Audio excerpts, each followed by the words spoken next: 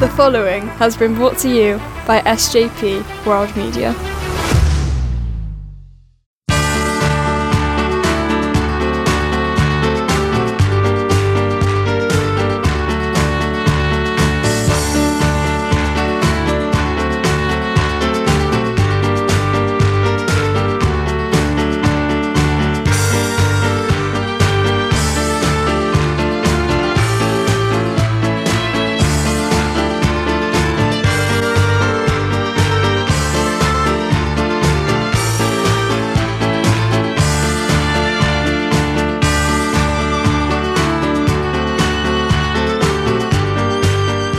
Hey yo, Bonjour.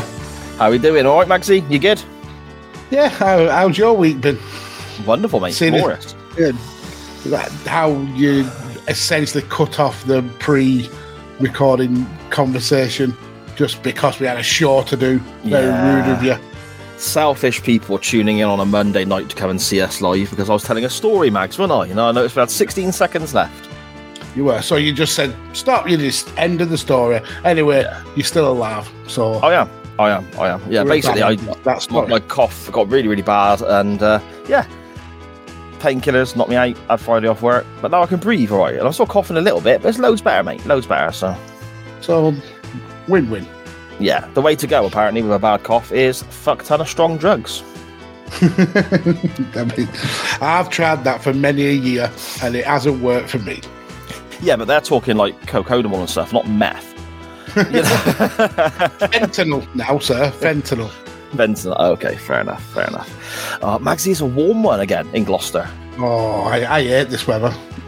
It's not even like I don't particularly hate the sun. It's being in this room recording in this weather. It's horrific. I don't hate the sun. Okay. No, I mean, it's not even like proper summertime yet, but it's still, I'm sweating. Saturday night, look. Yeah, we're getting an African heat wave soon, I believe, so this will be the start of it. Is that right? An African heat wave? Oh, that's what it is. The winds from Africa are being blown That's a over song, Europe. isn't it? Is that a song? I don't know. No, I'm thinking of something else. I'm thinking of what's that Toto song about Africa? Oh, it's just called Africa. It's called Africa, yeah. And you're complaining, and they're singing about the rain never coming down in Africa. So stop being selfish. All right, I just said it's warm. You're the one who went, I fucking hate the sun. I said I don't hate the sun. And there we go, straight away. Yeah. Usually it's me, but Si has to be first. It's the time of night as well, mind, isn't it? It's like the hay fever thing, all the pollen's coming back down. And before I go live, I take the dog out and kick a board around for him. And now I'm thinking about it, it's probably not a good idea because I'm going outside when all the pollen's coming back down. It's going to affect my hay fever, isn't it? Yeah, and I suppose it's better than taking the ball out and kicking the dog around. So there is that. This is true. Yeah.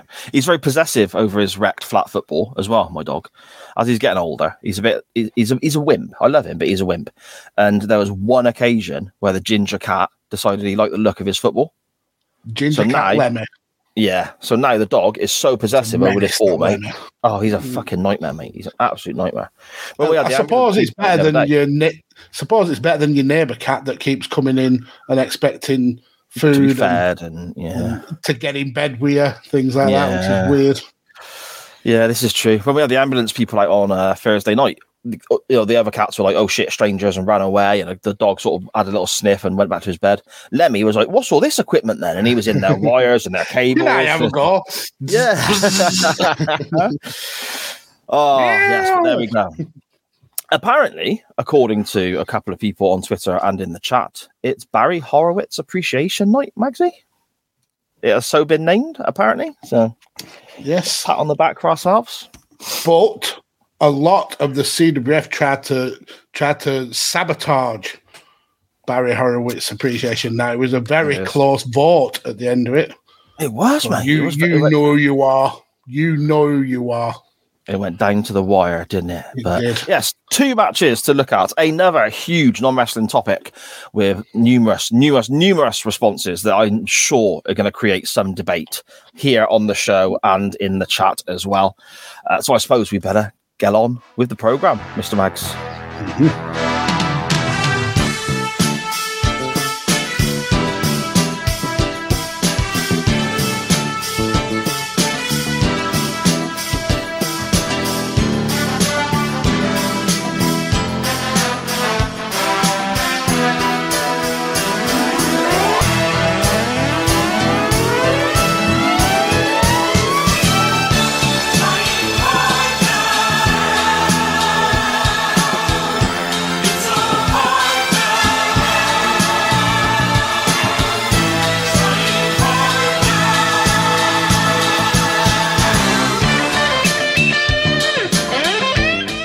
afternoon, good evening, good morning, wherever and whenever you may be listening or watching from. This is Chain Wrestling Live with Mags and Si, an SJP World Media production, number 122. And I think live, this is like 90 now, Mags, isn't it? Episode 90, yeah.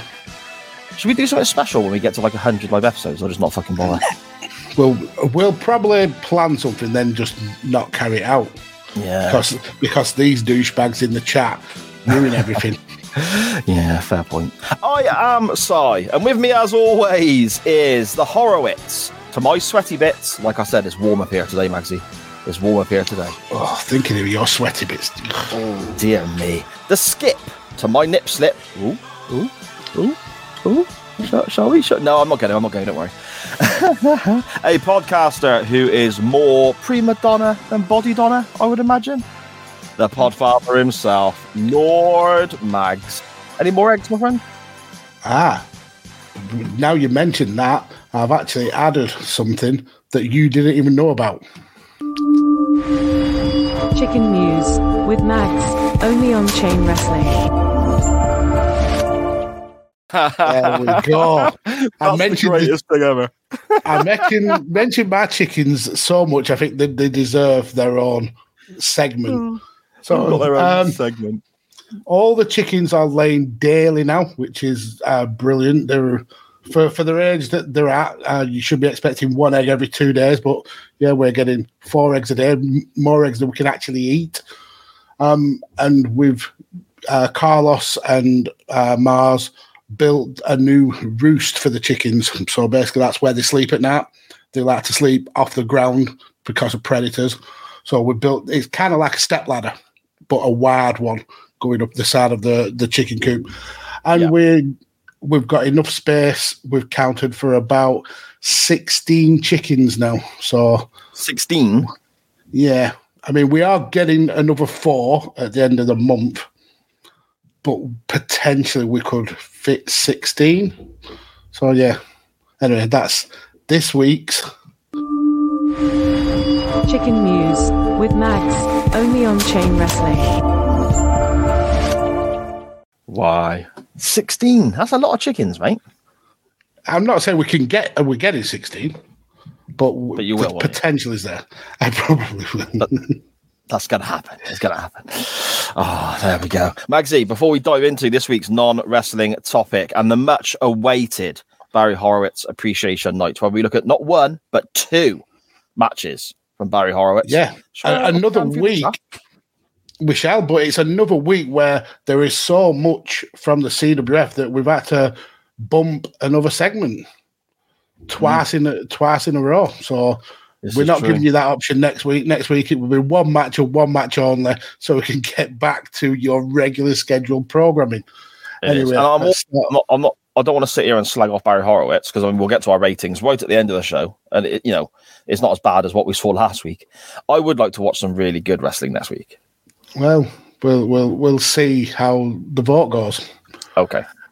Anyway, first in the chat, the first lady of Chain Wrestling, Sharon. It's Monday night. You know what that means. And then straight away, the Barry Horowitz super fan himself, the person who inspired this very episode. There we go. King's Bladders. Evening, lads. And then the person who tried to sabotage Barry Horowitz's appreciation night, Scottish Danny, tried to stab up Barry Horowitz. Ridiculous. And imagine how upset he would be when we finally, in sometime in the months in the future, do a Funaki special and somebody tries to sabotage that. Danny would be very upset, wouldn't he? Well, what goes round comes round. Let's just hope for Danny's sake we don't do a Funaki special. Okay. Sharon says your painkillers weren't really that strong. You're just a lightweight. I don't take tablets for anything. I don't take paracetamol or anything like that. So when I take something that's seen as maybe being semi-strong, it knocks me for 6. I slept for like 12 hours. Yeah, I can take paracetamol all the time, and it dulls the pain. But 2 cocodamol will put me to sleep. Yeah, they are powerful. Scottish Danny rubbing it in people's faces by saying it's Barry Horowitz appreciating that. He's like Boris Johnson. He voted for Remain, But then when he saw that Brexit was winning, he switched sides.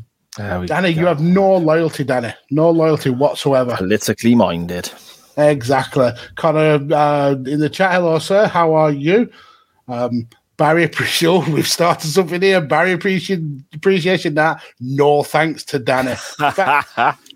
We should tell Danny he's not allowed to watch any more Barry Horowitz matches from this. Sharon, by ambulance people, he obviously means the paramedics. Yeah, that is true. I didn't even clock that. I didn't even clock that. I'm disappointed that I didn't pull you up on that. Yeah, the ambulance people. That's a t-shirt. The ambulance people. Scottish Danny admitting his subterfuge, saying he voted for HBK versus Hart. Just rude. Pig's Platter says it as best as he could. Rude. Scottish Danny says, another great Carly special for episode 100. We've gone through all of the best great Carly matches there were, and they were all terrible. They got an average of what? Two. Yeah. King's Pig's Platter says, no, it's got to be Sean Spears night for episode 100. Surely that should have been episode 10. Yeah, I don't know if anyone in the chat actually listened. I see we do kind of split our audience, don't we? We have the people who watch live, and then we have the audio version later in the week that people listen to. So there's one or two people who listen to both, which I hugely appreciate. But if we ever give anything a 10, they love us. If we ever give anything a 10 with our ratings, that's the music I play whenever we give it. And there are times when I've not done that for so long, I think to myself, should I just give this match a 10 just so I can play the music on the audio version? I never do, but it does cross my mind. Wow. So you would break the rules just to fulfill your own needs. I mean, you can play it all the time to yourself. It's not the same, though, is it? It's not the same. No, you're out. Again, quite a bit of love for Chicken News straight away. King's Big Banner and Scottish Danny, both loving Chicken News. It's mental, right? It's a little chicken, is it? That's a chicken. From back here, it looks like Father Christmas. Okay. It does. Yeah. It looks like a little red hat and a white beard. You need your glasses on. So. I haven't got any glasses. Well, that's probably the problem, actually, isn't it? Exactly. Scott Stanley says, we need a Funaki special. Well, right, and behave and stop trying to sabotage other people's special days like you did with Cam and like you did with King Brothers. Go by the rules and you'll get your turn. You're a little troublemaker. Well, Cam in the chat, hello, sir. How are you? And look at that, just how magnanimous King Pinsman has been. Even he agrees that he should get a Funaki special, even though Danny tried to sabotage Barry Horowitz. I'm milking this, aren't I, really? You are a little bit. Get to the horrific non-wrestling topic we've got coming up. Cena versus Carly was Carly's best match according to Scottish Danny. Benny Mack in the chat. I don't think Carly remembers it, to be fair. Benny chat. How are you? And Cam getting some love from King's Big Banner. So yeah, that's the chat all caught up with. Awesome stuff. And of course, mentioning Pig's Bladders, the Photoshop wizard. Yeah, again, thank you so much for our surround for the live show and our still for the YouTube. Is it thumbnail they call it? Is that right? It is. I mean, I had to edit this out. Did he? Oh, half a job, Bob, innit? Yeah, see. You know? That's why we've decided we're only going to do half of the Barry Horowitz appreciation and review one of the matches. Oh, when you said we'll do half, I thought you meant we'd do the beginning of both and just stop. No, the beginning of one and the end of the second one. Yeah. Just confuse everybody. Before we crack on then with our non-wrestling topic, there is something I wish to just bring up quickly. Last week, I think it was last week, after excuse me, because my memory is, as people are probably aware, slightly wobbly at times. We announced the brilliant news that on I think it's the 31st of May, it's next Wednesday anyway, the live debut of In the Corner with Benny Mack and Tyler Peters and so on. And the first episode will be checking out the your results and review show, I guess, from the Night of Champions pay-per-view coming up this weekend. Now, we have more news coming up with regards to new shows and so on. There is a few more that I still can't announce yet because we're holding off until certain things are. What's the saying? Is it ducks in line? Until all the ducks are in line? Ducks in a row. Ducks in a row. Okay. Yeah. Okay. Same thing, isn't it? A row and a line. Yeah, but it's just the same as ducks in a row. I mean, it's like crossing the T's and dotting the R's. Okay, fair enough. So you wouldn't need all your geese in a row or whatever it is. And yes, okay. Or your chicken in a line. Oh, God. Benny Mac, brilliant. Oh, no, chickens in a row. Chickens in a row. That's it now. That's the saying. So, yeah, we've got to make sure all the chickens are in a row for the the announcements of other shows coming up, more live content and so on as well. But we have a new podcast debuting this coming Saturday. So that is the 27th, I think it is. Yes, it is 27th, as we are talking now. So if you hear us on the audio version and you're listening a week or two behind, then go back and check it out. It's already out. But Saturday the 27th of May. The show is called Away from the Pages. And this is the, I suppose, hosting debut of my good lady Sharon. It's her podcast. Everyone is fully aware that Sharon has wrote some books. She is a published author. She has put stuff out there. People have paid for her stuff, which is fantastic as far as I'm concerned. And I'm incredibly proud of my wife. I think she's amazing. She's incredibly creative in what she does. She's got her own business plus the book thing as well. And the stuff that she creates, literally from goodies, beakers, merchandise, right through to writing the books themselves. You know, it's insane. I can't understand how people can create these whole worlds in their mind and then put them onto paper for other people to enjoy and so on. Absolutely insane. But there is a whole world to this. There's all these different genres and subgenres of different types of book, different types of fiction and so on. And there's, I suppose, festivals in a way. There's book signing events where lots of people go to and so on. And my wife has been a signing author at some of these events, and there's another one coming up in a few weeks' time. And on Saturday, as I said, Away from the Pages, the very first episode of a Book World podcast with Sharon Correa and guests will be debuting via SJP World Media. And episode 1 is interviewing a lady named C.N. Marie. Now, C.N. Marie is not only a author herself with numerous releases out there, she is also a event organizer, and she is organizing the Sugar and Spice book signing event with over multiple numbers of 60 odd authors, I think it is, signing at Bramwell Lane in Sheffield. My wife is also a signing author there, and the first episode of Away from the Pages with Sharon herself on Saturday when it is released is interviewing C.N. Marie and talking about how she got into the writing world and what she enjoys as a reader, as an author, organising an event, a signing itself, and so on. And I've listened to the show already. I've had the pleasure of going through it and so on. And I'm not going to lie, it's fucking fantastic. And yeah, people will go, oh yeah, well, you're biased, so you have to say that. No, I don't care. If it was shite or needed improving, I'd tell her, and she knows that. It is bloody brilliant. Sharon is an absolute natural at this. Her guest is superb as well. And even though it may not be 100% my world, I'll go to the signings and so on, it's still such a fascinating discussion, hearing how people have this process of writing books, coming up with the ideas, and also, imagine putting an event on, hiring a football ground and having 60 odd authors trying to arrange people coming from all over the place, all over the world to come to this event. It's a fascinating discussion. And Sharon is going to be speaking to numerous other people in the book world, whether that is authors, readers, whatever, are all going to be joining her for Away from the Pages via SJP World Media. Last count, there was up to, I think, 20 people requesting to come on to the show as guests. So loads of content already lined up, plenty already recorded, set to go, and so on. But episode 1, as I said, is out on the 27th of May, which is this Saturday, which I believe, Sharon, you have to remind me in the chat, but I'm fairly certain it's the 1-year anniversary of your book's first release, isn't it? In which case, that's a nice way of tying it all together, in my opinion. But yes, there you go. Saturday via SJP World Media, Away from the Pages with my good lady Sharon Correa. I hope everyone checks it out. Yeah, I definitely will be. As many will know, I'm out of the podcast listening game. So I don't listen to any of your podcasts anymore because once you're the best, there's no point listening. It's like punching down.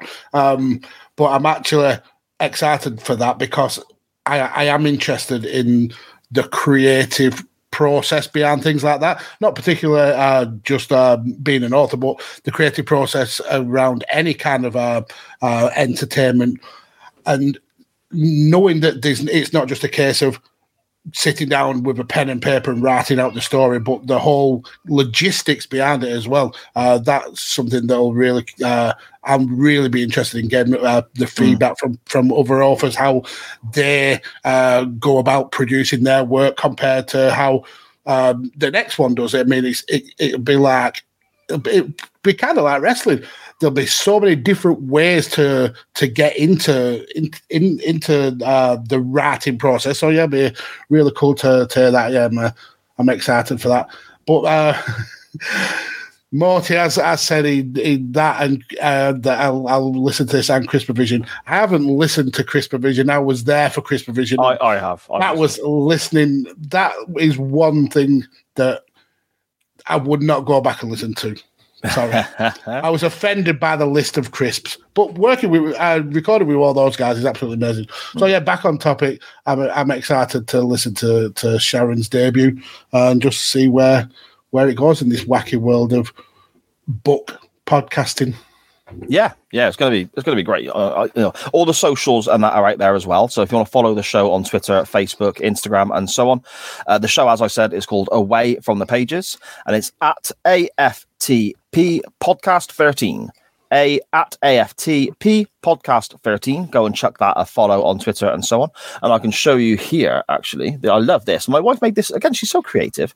Can you see this? It's a bookmark. That's the logo there. And it's got a little thing there, so as though you're playing the podcast.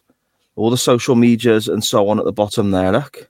Multi-talented. Because when she goes to the signing on in Sheffield that she's interviewing the organizer for for the podcast on Saturday, she's going to be selling all of her merch as well, and she's got stuff to do with the podcast to sell as well now. So yeah, fantastic stuff. So make sure everybody goes and checks that out, Mr. Mags. Definitely, she's way more talented than we will ever be. Indeed. And you mentioned wrestling as well, and the crossover to the book world. My wife's latest release is part of a charity, I think it's called an anthology, where there's lots of different authors writing smaller books that all get put together. And my wife was part of that for a charity book that came out in the last couple of weeks. And her book is about the wrestling world. It's a romance in the wrestling world. And I've read this short story, and it is fucking awesome. And it's wrestling enough for it to not insult wrestling fans, but not so wrestling that it means that people who are not wrestling fans will get lost in it. Do you know what I mean? And it's wrestling enough to keep your attention. Pretty much. It's absolutely superb bit of work by my wife. So yeah, Sharon, if you can, chuck the link up in the chat so people can have a look at it. It's a few quid on Amazon, I think it is, but you can buy the hardback, the paperback, or whatever it may well be. Sharon, correct me if I'm wrong. It's all for charity as well. So yeah, make sure you jump in on that. Mm-hmm. Magsy, shall we? What are you looking at? You got a little smile on your face. What have you seen? I haven't seen anything. Okay. I was waiting for you, and then you started going really slow, like you forgot what you was going to say. I was going to say, Magsy, shall we dive on into our non-wrestling topic? But do you want to look in the chat first, or shall we just get on with it? I mean, we can look in the chat. So you were wrong about the anniversary. It was actually the second anniversary. Of course it is. Sorry. But that just goes to show how much you love your missus, that time flies. It's exactly. It's only been you only thought it was a year when it was actually 2. That's amazing. I think we've only been together 3 weeks. And she said, "Oh goodness, it feels a bit real now." Yep, she's been getting that first podcast jitters. We all get it. There we go. And don't worry if you are critical of your own first podcast. I mean, I've given this advice so many times. It's fine to be critical, but you will get better. Honestly, you absolutely will get better. Not saying that you're bad. Well, I've not listened to it, but I will be doing. But if you think you're bad, don't worry. My first podcasts were horrific, and SARS, Jesus Christ, he's just been downhill ever since. You fucking asshole. King's Pigs Bladder says CRISPR-Vision was awesome, and to be fair, recording with Morty and Fitch is always awesome. Listening back to myself and the the mess of that group of people is not awesome. I wouldn't know, mate. I've never been invited on Morty and Fitch. You have been invited multiple times, and you have refused to come on. So because you don't do podcasts with multiple people, because you can't understand everything what's going on. Do you remember saying that?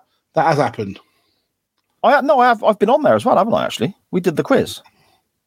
No, that was Morty and Fitch. It wasn't an O Vision. Yeah. No, I know the old Visions I struggle with. But that's when we beat the Ranstomators. Like when we didn't just beat them. We absolutely demolished them. Yeah. So, okay, I'll take that back in that case. I have been on Morty and Fitch. So Sharon's put, the husband started and finished my book. Insert shock here. It was very, very good. And she said she may get blocked for that. Nope. I will not let him block you for that at all.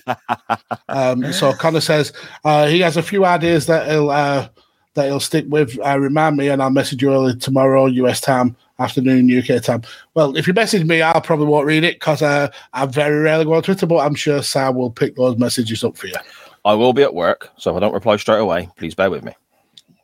Morty says the unbelievable has happened. The Hairy Housewife YouTube channel has had 3 great videos in a row. Fitch looking scared of a car wash. Talking to Munch. Yeah, so that was Munch from 2 parts of lager and a packet of crisp. Yes, I saw this. And he said that he wasn't a real celebrity. So when I get on some real celebrities, like bad mouthing his first ever celeb collab, and yeah, that was mean. And then spraying himself in the face. Shock horror. When you initially said he was talking to Munch, I thought you meant the guy from SVU, Law and Order SVU. But he's dead, isn't he? I don't know what that is. Yeah, he's dead. So that'll be pretty impossible. It's not him. Morty says chain wrestling still ranking number 1 out of all. Yeah, of course we will. And we even thought, well, I thought at the end of that quiz, when it got to the last question, that we'd blown it and we'd basically been whooped, and we got the last point as well, which made it just so sweeter. We just demolished them. My big brain. Well, you did mention, what was the thing you said about a ladder? Yeah, it was to do with, okay. I got that completely wrong. I misunderstood the question in my defense. People have to go and listen to that pub quiz episode of Morty and Fitch. King's Banner says he's seen the Munch and the car wash and they're really good. Yeah, I'll binge the next couple of episodes of Fitch's YouTube pretty soon. Today outdid himself. The Fitch we know and love shone through. And he said he was a man, a celebrity. Oh, Fitch, you are a douche. But yeah, that's the chat all caught up with. So come on, let's get on with it. Let's do this non-wrestling topic. I regret this bitterly. NWT time. Oh, no wrestling talk here. It's the non-wrestling topic. Lovely. Nice. Lovely. Nice. Oh, lovely. Lovely. Oh, yes, indeed. We are playing Snog, Marry, Kill, but with food. And we have called it something suitably immature and daft, which says right up our street. What was it, Magsy? Well, I said scoff, nibble, bin, and then changed it to vomit. And then you added the master stroke of scoff, nibble, puke. So did I write puke, did I? You did. Because okay. For context, Si and I will usually message sometime very late before this non-wrestling topic is due to go up and say, what are we doing for this non-wrestling topic? And I had the I thought at the time good idea of rejigging the Snog, Marry, Kill, but just mention food because we love mentioning food on this show. It takes up probably 50% of the actual show sometimes. And then I realised that they're going to tell us we have to rate food that we hate or food that we absolutely love. And me and Si are both fans of food, shall we say. So yeah, this this turned pretty sour pretty quickly, and I regretted it. Yeah, I think it's going to be great. I think there's going to be some really good conversations here. And what I want to do is everyone in the chat as well, jump on in and say what you think when we put forward what everyone from the CWF has tweeted into the show. 3 options each, of course. And it comes, and like we said, scoff, nibble, puke. Easy as that, isn't it, Mags? So let us know in the chat what you are thinking. Yeah, I will run through them, Mr. Mags, in the order that they arrived in. No. So we begin with our good friend across the pond, Connor Knows Soccer, at Connor Knows Footy on Twitter. He says... Wow. Bastard. Straight away. Bastard. He says, bubbly chocolate, milk chocolate, white chocolate. Now, before we answer, we had a bit of a grey area with regards to what the rules actually were for Snog, Barry, Kill. So what are these rules actually here for this? So scoff is our favourite. We keep it forever. So scoff, well, you wouldn't keep it forever. If that was there, you would shovel it down as if it was the last meal on earth. Okay. Nibble would be if someone offers you some of that food, you go, yeah, that's fine. And puke is you would rather eat your own shit than eat this food. Righto. Bubbly chocolate, milk chocolate, white chocolate. Magsy. Well, I would rather eat my own shit than eat bubbly chocolate. So that definitely is the puke. White chocolate, I'm not a massive fan of. I find I find it way too sweet. I'm not a big fan of milk chocolate, to be fair. I prefer dark chocolate, but I would rather have milk chocolate over white. So milk, I would scoff, and white, I would nibble, and bubbly chocolate, I wouldn't even puke because it wouldn't enter my mouth in the first place, but I would puke it out. See, I quite like a bit of bubbly chocolate. Dan Griffin's answer is perfect. Scoff milk chocolate, scoff white chocolate, scoff bubbly chocolate. That's brilliant. I quite like a bit of bubbly chocolate because I like mint aero. Tosser. Just stop it.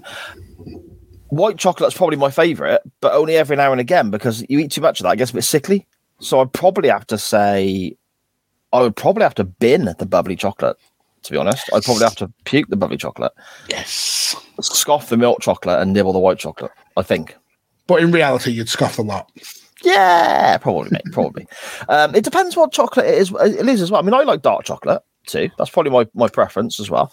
Dark chocolate with a nice cup of tea, Mags. Banging. Yeah. Coffee. No, I don't like coffee. This one here by our good friend Danny at Scottish Juggalo on Twitter is absolutely superb. Marmite, marmalade, mayonnaise. Okay, so you go first on this one. Okay. Out of all of those, my favourite thing is Marmite. You scruff. Why? Just because I'd like something different to you? It's because you like disgusting things different. Marmalade and mayonnaise, that's tricky. I can't remember the last time I had marmalade. And I do have mayonnaise sometimes with like my chips and whatnot, so... But I do like marmalade. I'd probably nibble the mayonnaise and puke the marmalade, but that was a tricky one. But Marmite is I love Marmite, mate. Right, so Marmite for me, get straight in the bin.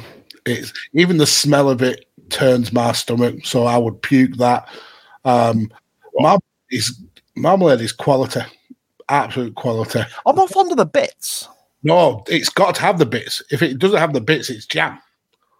The whole point is to have the strings of peel. And lime marmalade is the best. See, no, I do like that. Yeah, I do like that. So I would scoff the marmalade with a spoon from the jar. And mayo, yeah, I'd have a bit. Maybe not so much with chips, but yeah, on a sandwich. You'd eat marmalade from a jar? If this was the 3 options, then yeah, I would eat the marmalade from a jar. And I'm a scraff for liking Marmite. Yeah, that's the rules of the show. Right, and just to be clear here, you're saying marmalade has to have the bits in it to make it marmalade. Without the bits, it's just jam. But you can get but you can get jam with bits in it. I don't make the rules. I just say the things that come out my mouth. There's no logic to it.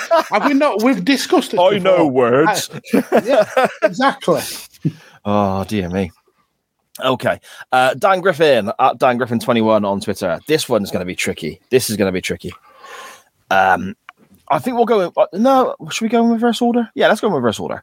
Carbs. Oof. Pasta, bread, or potatoes? Pasta, bread, or potatoes?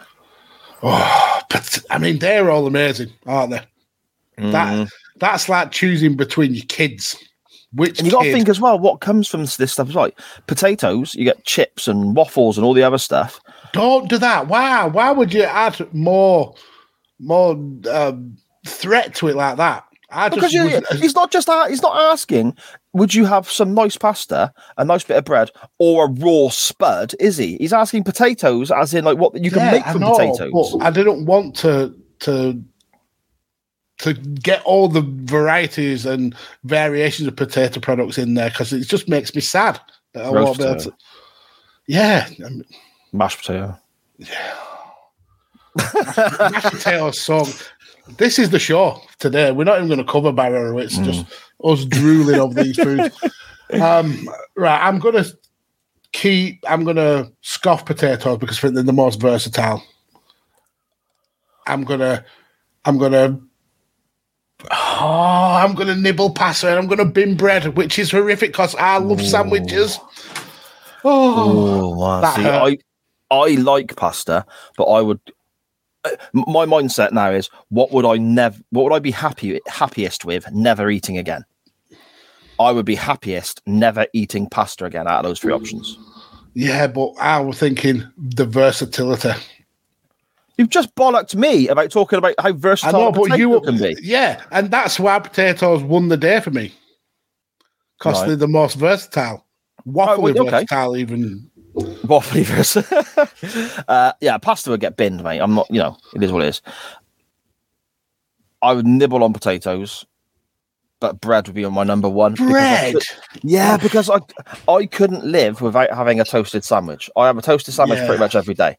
If I couldn't have a toasty, I'd be devastated. I think, and this is going to be a bit controversial, and I'm going to regret saying it. I think tomorrow I'm probably going to correct myself, but right now in my mind, I think I could happily never have another roast potato if it meant that I could still have toasties. I hope Danny stabs you. Brilliant. Takeaways. Dan continues. Pizza, Chinese, or Indian? Oh, I like, again, it's choosing between the kids. Well, you've got a Chinese and an Indian kid.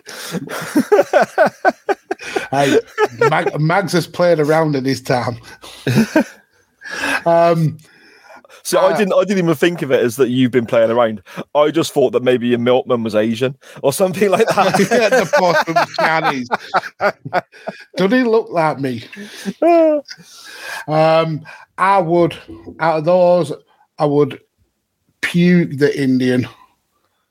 I would nibble the pizza, and I would demolish the Chinese.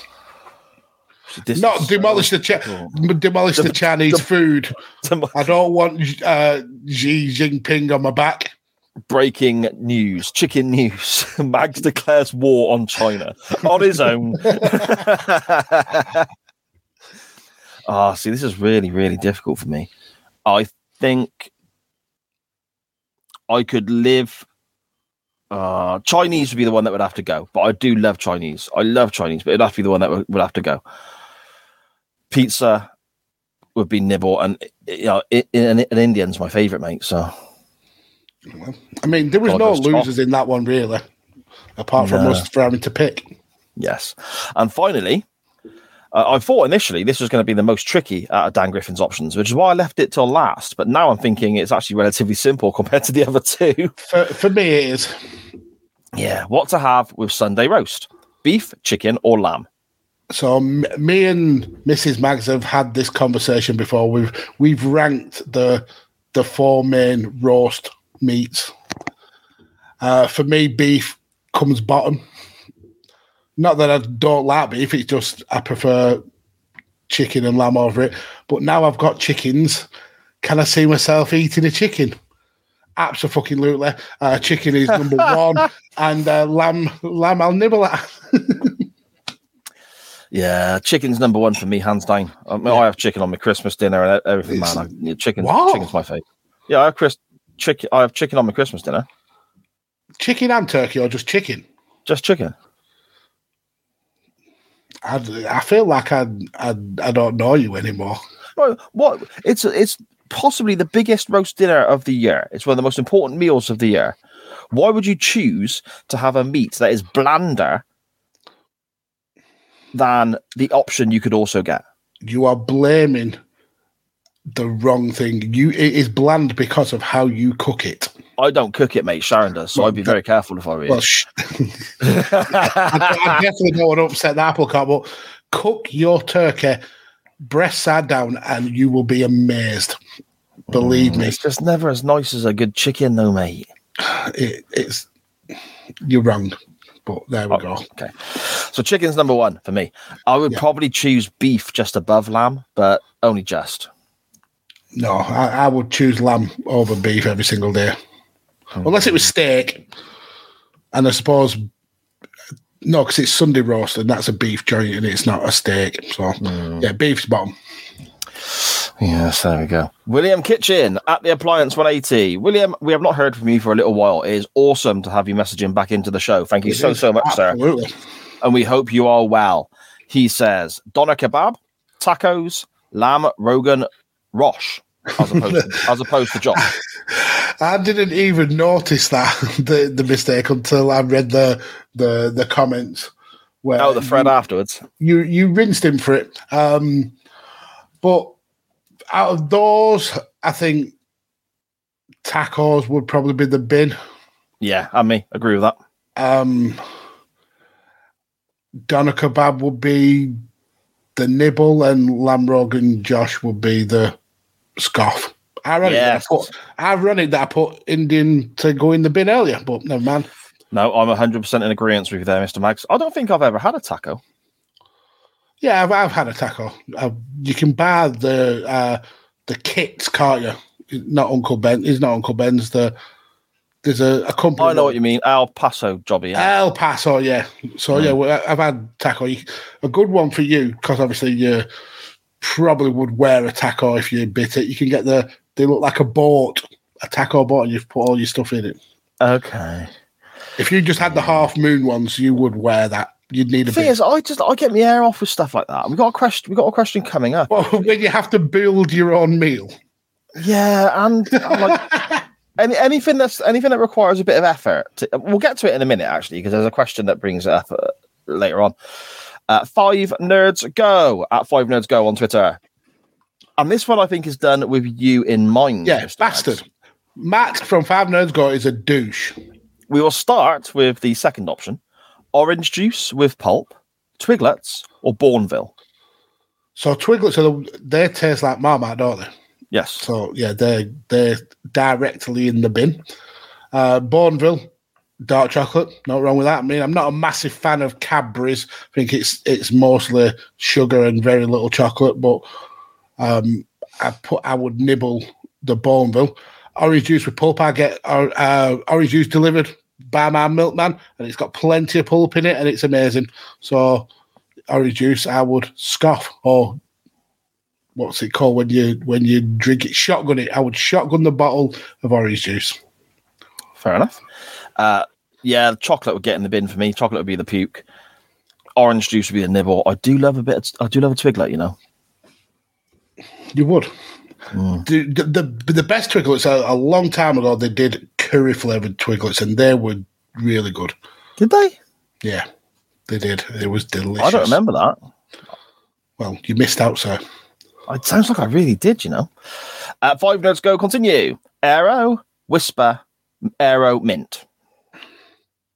Bin them all. Vomit over them all. That's not the game. Oh. So, Aero Mint, I would have to scoff, because that's got something other than the bubbly chocolate in. At least you get a layer of mint. Out of those two, I think the Whisper bubbles are smaller, so they're a lot less annoying. So that would be nibble, and then Aero. I would yeet it out the window. I don't think Aero chocolate, as it is, like the ordinary plain chocolate Aero, is actually that nice. No, it's got massive bubbles in as well. There's nothing to do with the fucking bubbles. Pulling your pants down. See, why do people do this? They send stuff in purposely to press your buttons, and then we accomplish fuck all on the show because you get riled up. You say this as if we accomplish anything on the show any week. Right, Aero would be puked because it's my least favourite of the three. I do bloody love Whisper, but Mint Aero is my favourite of the lot. So there we go. Oh, I thought it said Whisper Mint. Fuck. No, it's Aero Mint. Yeah, I'm swapping. I will scoff the Whisper, nibble the Aero Mint, and then bin the actual Aero. I'm intrigued to know what Sharon's thoughts would be on those three chocolates. Interesting. I mean, Sharon's thoughts are, Sad doesn't like food you have to work for. She's right. That comment in the chat, she's absolutely back. It does my head in, mate. It's the same as, I'm not going to get into it now. Because we'll achieve nothing. It doesn't achieve anything. Our Photoshop wizard himself at Pig's Bladders on Twitter. Oh my God, this is really difficult. This is really difficult. Oh, okay. No. Okay. Sausage, bacon, eggs. I think eggs would have to go in the bin. No. Eggs are the best. Oh, eggs. No, yeah, but no. Again, you're talking about versatility. If you get rid of eggs, it means no more cake. No more omelettes. Yeah, my omelettes end up shit anyway, though, mate, to be fair. No more eggy bread. I do like eggy bread. Sausage in the bin, then. Eggs would be a nibble. Eggs would be a nibble. Sausage, to be fair, is like snouts and trotters and all the worst parts of the Sharon gets these sausages that I can't remember what flavour they are, but they're fucking amazing, and I love them. No, sausages in the bin, eggs would be nibble on, and bacon would be number one. So, no, for eggs, number one for me, I would scoff them all day. Bacon, nibble on, and sausage would get in the bin. Pepperoni, salami, chorizo. Oh, I like all these. The best is chorizo. I like the paprika spiciness of it. Then pepperoni is the bigger one in it, and salami is the smaller one. So I would get rid of pepperoni. I'd puke pepperoni. I would nibble salami, and I would demolish chorizo. See, for me, I'm happy with whatever, really. I do like pepperoni on my pizza, though. And I kept a pizza in the other one, didn't I? So you did. So you need that pepperoni to put on it, or else you're just having a cheese pizza. Yeah. I would probably bin the salami, then puke the salami, nibble the chorizo, scoff the pepperoni, mate, I think. Good pick. Breast, leg, Parson's nose. I don't really understand what that is. Right, so the Parson's nose is a little piece on a chicken. It's usually like near where one of the holes are, and it's just a piece of fatty meat, and it looks like a Parson's. Near where one of the holes are. Yeah, because you've got I always get confused which is the neck end and which is the bum end. Well, the neck end is the one with the beak. No, but not when you have a chicken ready to cook. Oh, I was going to say, you have chickens. You have chickens. That's a level of confusion you should not be experiencing. Anyway, the Parson's nose, I would bin it. Okay. Breast, but breast is boring as well, though. Leg, I would scoff. Breast, I would nibble. Parson's nose, bin. Yeah, I'd bin the Parson's nose. I don't really know what it was. Nibble the leg. I'd keep the breast, though, because this comes back to my whole thing about not having to fuck about with my food. And it's like people got like, oh, yeah, well, I love chicken. I love the drumsticks, or I love the wings and all that. Like, everyone bangs on about having chicken wings, barbecue chicken wings. Nah, it does my head in, mate. Just cut my meat off, stick it on a plate, and let me just have a plate of meat. I don't want to be fucking around having to try and get it off the... Yeah, it does. If I got to work for it, what's the point? Exactly. Si doesn't like food you have to work for. There you go. It annoys me. And the same happens when you sit down... this hasn't happened in many, many years. I mean, Sharon's family don't do it, my family, whatever. But an ex-girlfriend of mine, for example, I go over her house for dinner, and it'd be one of these jobs where you have like bowls in the middle of the table, and everyone would basically help themselves to bits and fill their own plate up. No, fuck that shit. So like a buffet? No, like a roast or something like that, like a cooked meal, and everyone would have like the stuff in the middle, and they'd be, pass me the potatoes, please. Nah, bollocks. Put mine on my plate, and I know that's mine. You're Smithy from Gavin and Stacey, aren't you? You order your food. I will slap your face. No, but you're that part of the character where this is the food that I want. If you wanted it, you should have got it. But I'll have all mine. I'll go and eat it in the car. I don't know. I mean, he has that big rant about the curries, doesn't he? I don't mind sharing a little bit of curry with different, trying different things and whatever. But when you're sat around the table and everyone's like, oh, there's the potatoes in that thing, and then there's this like thing here with the meat, and there's the veg and all that. It's like, nah, don't just put my food on my plate. I can finish it, and if there's more going after, then let me know. Otherwise, I worry. It's the social experience of it, though. It's social bollocks, mate. I don't want to. I don't want to. This is what I can picture in your house. Everybody gathered around the table, having a jolly good time. Sat in the front room on the settee with his plate by himself, shouting out to dish it out for him because he couldn't be bothered to dish it out with the family, chatting away. That's how it goes in your house. No. The big issue I have, for example, roast potatoes, right? Everyone loves a roast potato. We're going to achieve nothing in this show. No, I'm making this fucking point now, right? There's only 2 potatoes left, or 1 potato left, and I think, I'm going to have that tater. I look like the bad guy then if somebody else wants it, don't I? But I don't want to turn around to other people and go, does anyone fancy that last potato? In case one of the fuckers says yes. Just put on my plate. Fuming. Yeah, exactly. So it creates this whole social issue. Just put on my plate what I can eat, put on everyone else's plates what they can eat, and just crack on with that, innit? Or share the potato. What, cut a potato in half? Yeah. So say Charlie says, oh, Dad, I fancy that last potato. You wouldn't go, well, do you know what, Charlie, we'll share? Or would you go, what last potato? No. For my kids, I'd share. That's better. Well, here's a lesson for you, Charlie. You don't always get what you want. Yoink. Oh. No, I would share for the kids. That's fair enough. Anyone else can fuck off, but I'd share for the kids. Anyway, this one I'm going to really struggle with because I hate coffee, and I don't really understand what some of these things are. Pig Spiders continues Vietnamese egg coffee. I've not heard of that one.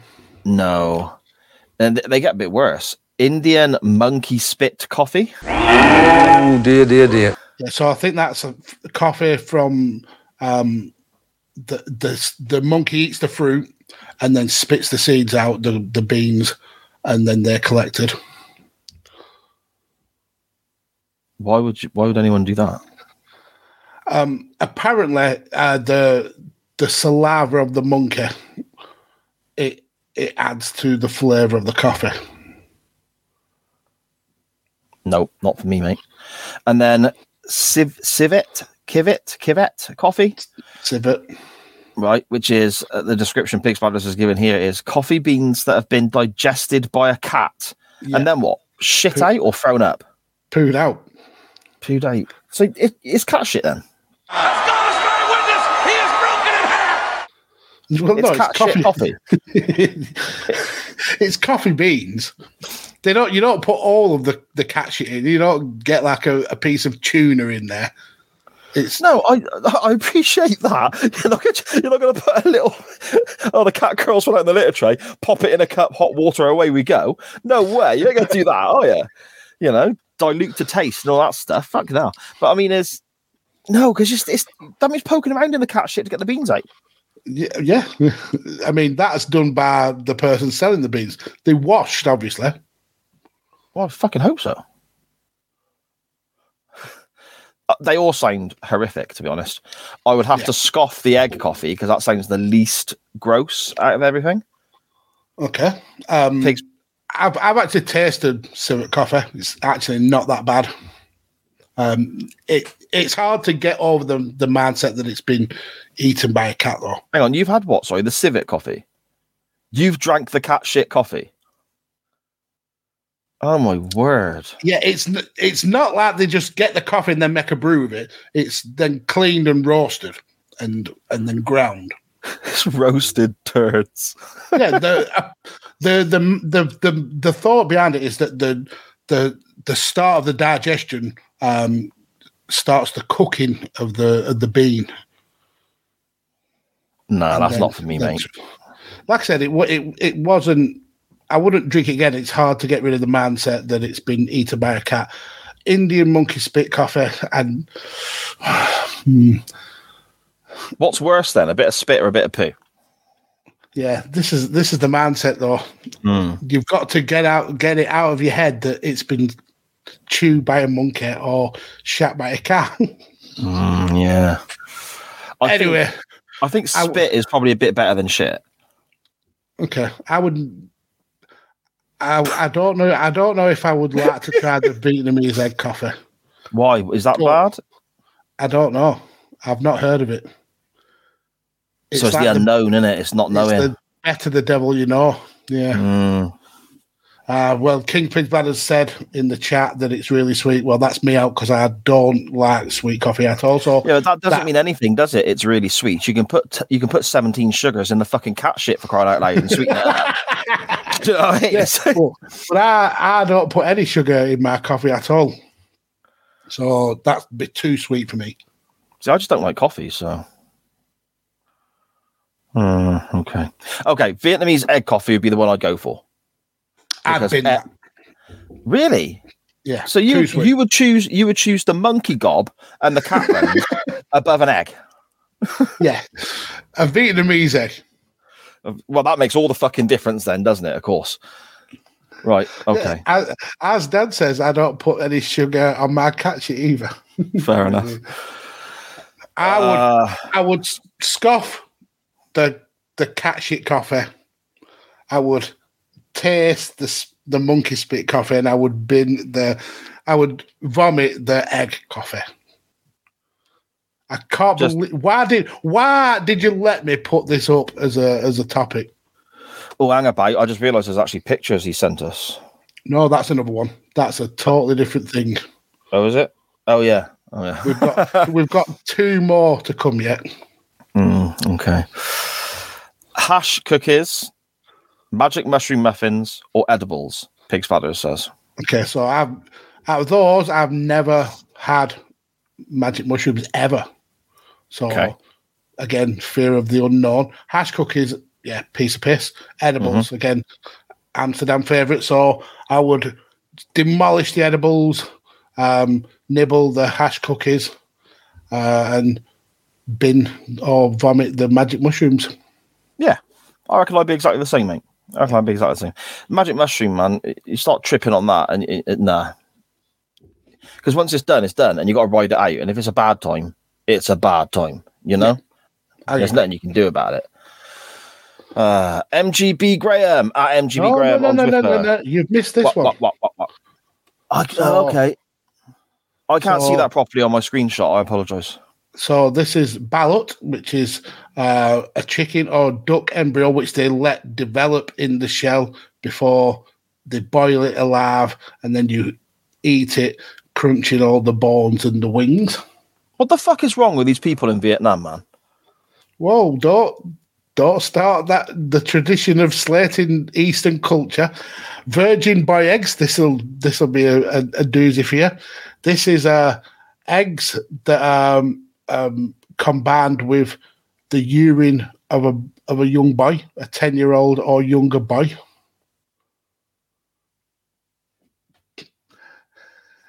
Or Shirako, which is not mayonnaise as it looks. It's actually fish spunk.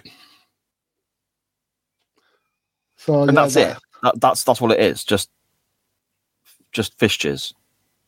Well, yeah. Fish jizz. Now, which of those delicacies would you demolish? Would you Can I go back to the cat shit? No, you already made your choice on that. Would you eat a half-grown baby chicken or baby duckling?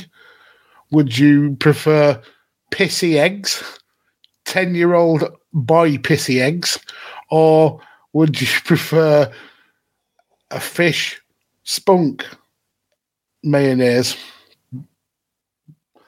I need context. I need context with the old cod jizz. Is that a sauce? Did you dip your chips and your crackers or something in it? Is that?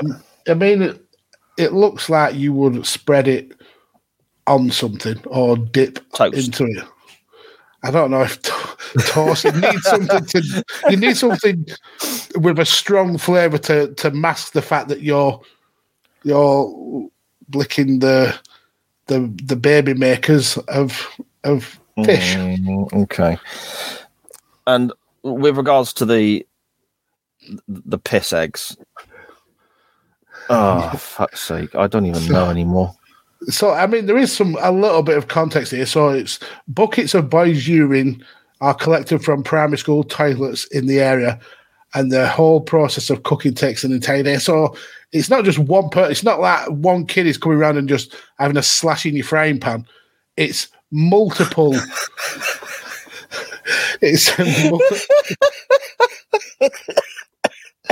It's multiple kids' piss collected through the day. So that piss is there festering, and then you soak the eggs and boil them in the piss before you actually crack the shells. Well, that was fucking dreadful. It's the way you worded that then. It's like you're trying to make this seem like, because it is obviously the much worse alternative, but you're trying to make out as though the one boy coming around and pissing in your frying pan would be okay. It's not like it's definitely not my cup of tea. But the thought of, at least you know that piss is fresh piss, where this is day old piss that's been there all day, and it's from multiple pissing kids. Yeah, that's a no from me. Yeah, it is. Is it worse being from multiple people, or is it? Yeah. If you think about it, if it's piss from one person, and they got something wrong with them, then you're having that bad piss, aren't you? But if it's multiple people's piss and one of them has got something wrong with them, it's watered down by the good piss, isn't it? But on the opposite side of the coin, are you more likely that one person has got something wrong with them, or a classroom full of snotty-nosed little Chinese boys, that it's more likely that one of them will have some sort of disease? It's almost like you need some kind of... we need to move on from this, because I'm getting to the point where I'm going to throw up, because this is... You need almost like some sort of 10-year-old boy quality control, don't you, I suppose? Do you want to take that job up? No, I fucking don't. There's a certain register that you can sign up to. I think... Interviewed by Gary Glitter.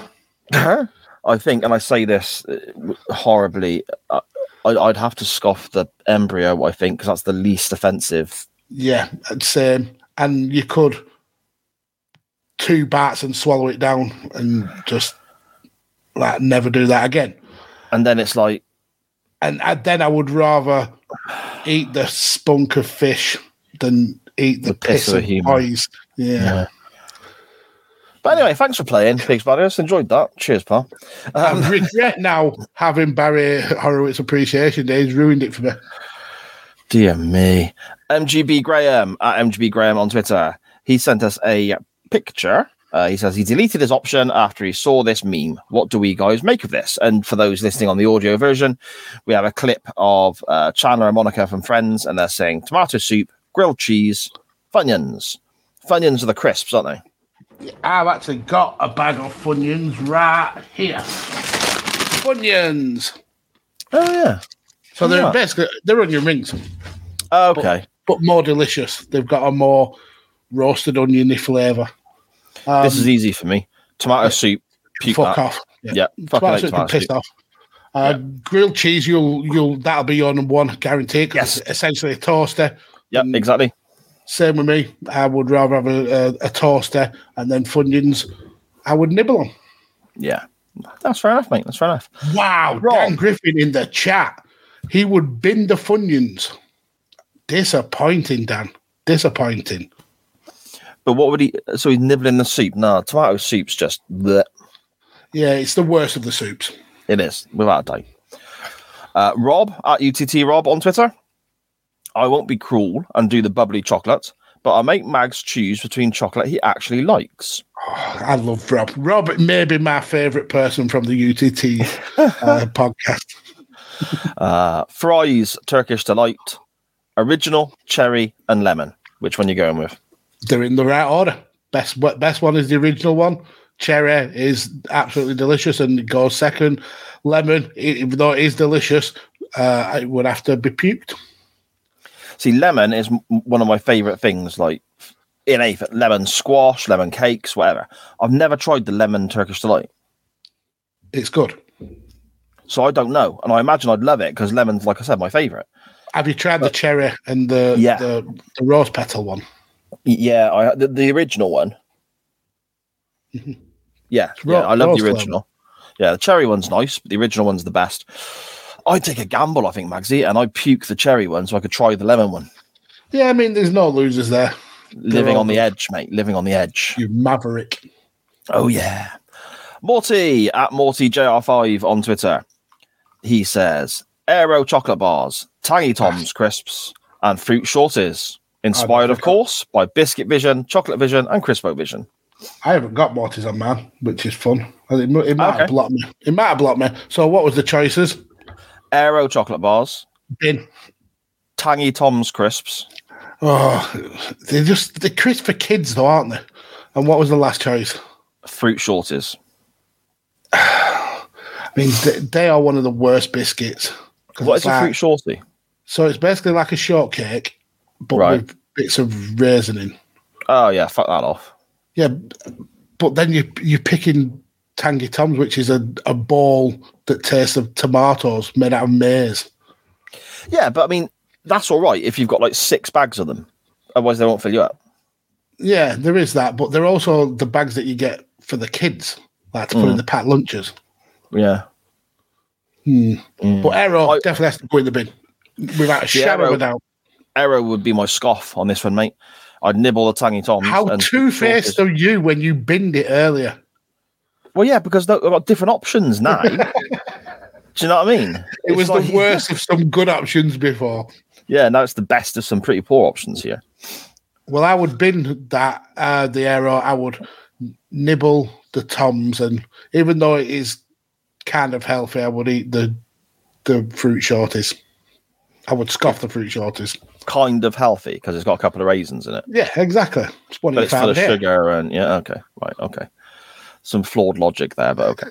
Where is my logic not flawed? Steve-O at Total Steve-O on Twitter. Everybody say what time is it? It's Steve-O.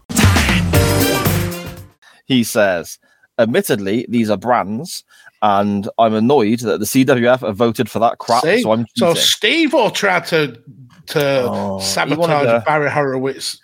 He wanted some Shawn Michaels goodness on his Monday evening. I'm sure Shawn Michaels that match will definitely be on the show pretty soon. I reckon. It's failed. It's lost in a poll twice now. Do you know that? Well, I mean, we made up that arbitrary rule of it failing twice and it never gets mentioned again. But that was just for Hogan ruling the world. That was it twice? I thought it was 3 times. Twice. I mean, best 4 out of 7 we can go with. Steve-O says, McDonald's, Burger King, KFC. Easy. McDonald's gets in the bin. KFC's my favourite. McDonald's burgers are fucking grim. Absolutely grim. I hate them. I hate them with a passion. Yeah, KFC's my scoff, man. Burger King, I'd nibble on. Yeah, it's exactly the same. The burgers from Burger King are a million times better than McDonald's, but KFC wins there easy. Nando's, GBK, Five Guys. What's GBK? So GBK is Gourmet Burger Kitchen. Right, okay. So it's essentially a posh burger place. Okay. I would have to put Nando's as my scoff because that's the only one I know. I've not had food from the other two. Same. With the nearest Five Guys is, I think we've got one in Manchester. But I keep saying that I'm going to go there, but I haven't actually been yet, so I can't judge that. I don't think there's any gourmet burger kitchens in the north. I don't think. Maybe Dan can correct me on that. So yeah, Nando's wins by default. The other two, I would say Five Guys. I'd probably nibble. Oh, you're going to be as rude as you like with me. Not the first time. And gourmet burger kitchen can unfortunately go in the bin. But I do find Nando's, that is the driest of the chickens. So dry. Yeah, I've already had it once. The one saving grace is the spicy rice. That is elite. That rice is elite. Walker's, McCoy's, Doritos. McCoy's top by a long way. Yeah. Then probably Doritos. Because Walker's is basic crisps, in it. As thin as they can get. They're not that flavorful. I do prefer Golden Wonder over Walker's, to be quite fair. So scoff McCoy's, nibble Doritos, bin Walker's. See, I thought you said Walker's would be like your favourite. No. Okay, well, Walker's would be my favourite. And then Doritos, and then McCoy's. So McCoy's are like the... Thank you very much. Oh, see, you're spoiled. Even though you called her cooking earlier, called her turkey dry. You said her turkey was dry. Nothing to do with me. This is what we come back to with regards to the bones in meat and fucking about with food. You'll hate all these. You'll hate all of these. Chicken thighs, wings, drumsticks. I just take my meat off and just put it on a plate for me. Does Sharon actually do that? So when you have like a roast chicken, I assume, being the man of the house, you get the leg. No, I wouldn't have the leg. I have the other meat. The other meat, as it's known. So you would get meat with no bones in whatsoever. Even though you look like a caveman, and cavemen love like knowing on meat on the bone. Yeah, well, don't get me wrong. I would eat the leg if given it, and whatever. And on the barbecue, I'll do stuff like that. But if I've got a choice, I would have, the non-bony meat, I suppose. So the best one for you out of this would be the thighs, then, because it's literally one bone with the most meat on it. Yeah, there we go. I suppose I don't really make much difference between wings and drumsticks for me, mate. Wings would probably be bottom, drumsticks next, I guess. Because of the ratio of meat to bone. Yeah, pretty much. Yeah. There's more meat on that. You're right, though. Chicken thighs would be the winner. Yeah. Easily, 'cause it's a tasty piece of the meat as well. Drumsticks, I would nibble. Wings, get in the bin. Fair enough. Bit of greenery, Magsy. Broccoli, spinach, carrots. Well, carrots are orange, but you know what I mean. Yeah. One of these is fucking revolting anyway, so that's going straight to vomit, and that's broccoli. Spinach and carrots are two of my favourite vegetables. I think I would pick spinach as scoff and carrots as nibble. Oh, see, carrots would be my nibble. No, carrots would be my scoff, because Sharon does roast carrots and they're banging. So yeah, carrots would be my scoff. Then broccoli would be my nibble. Spinach would have to go, but not because I don't like it, just because I prefer the other options. Yeah. And I don't like it, so it can fuck off. Fair enough. Tuna, salmon, and cod. Tuna would be my scoff, just because it's, just easy enough, isn't it? Tuna steaks and that. Lovely. Cod would probably be the bin one, because there's not a lot of taste to it. Yeah. I like a bit of salmon. Yeah, I think I'd pick salmon as the scoff and tuna as the nibble. Okay, tuna would be my scoff, salmon would be my nibble, and I'll probably just bin off the cod, to be honest. So there we go. Benny Mac in the chat, I don't see the point of chicken wings. It's so they can fly. Benny. The chickens don't fly, though, do they? Yeah, absolutely they fly. No, they don't fly like, fucking magpies or seagulls. Or no, they're land-based birds, but yeah, they can fly. But no, they don't they do fly. They don't even fly. They do. Who here, put your hand up, have you got chickens? My mum's got chickens. I didn't ask if your mum had. I didn't say who here's mum's got chickens. No, but they don't. When you say something flies, I think of like, the birds all in a triangle. Permanently, just never lands. No, fuck me. Trust me, chickens fly. They do fly. When they jump down off something to the floor and they flap their wings to go a little bit slower, that's not flying. Well, what is it? Falling with style type story. It's gliding, isn't it? Almost. Well, gliding is like with wings that don't move. Okay, right. So they don't jump off it and then fucking hover there for a bit or take off, do they? Trust me, they fly. Believe me. They're not going to fly miles. You don't go out to your chicken coop or whatever it's called in the morning. Oh, the chickens are up. Best go check on them. And they're all above your head, flapping around on the ceiling, are they? No, but they will be on the top rung of the roost, and they'll fly to the opposite side of the coop, out of the door and to the opposite side of the coop. Okay, yeah. To me, that's just a big jump, isn't it? A fun fact, anyway. They do fly, but one of the chickens a couple of weeks ago. So we have like a bin in their coop, where like a plastic bin where you put the food, because you've got to keep it from like attracting like any pests or predators.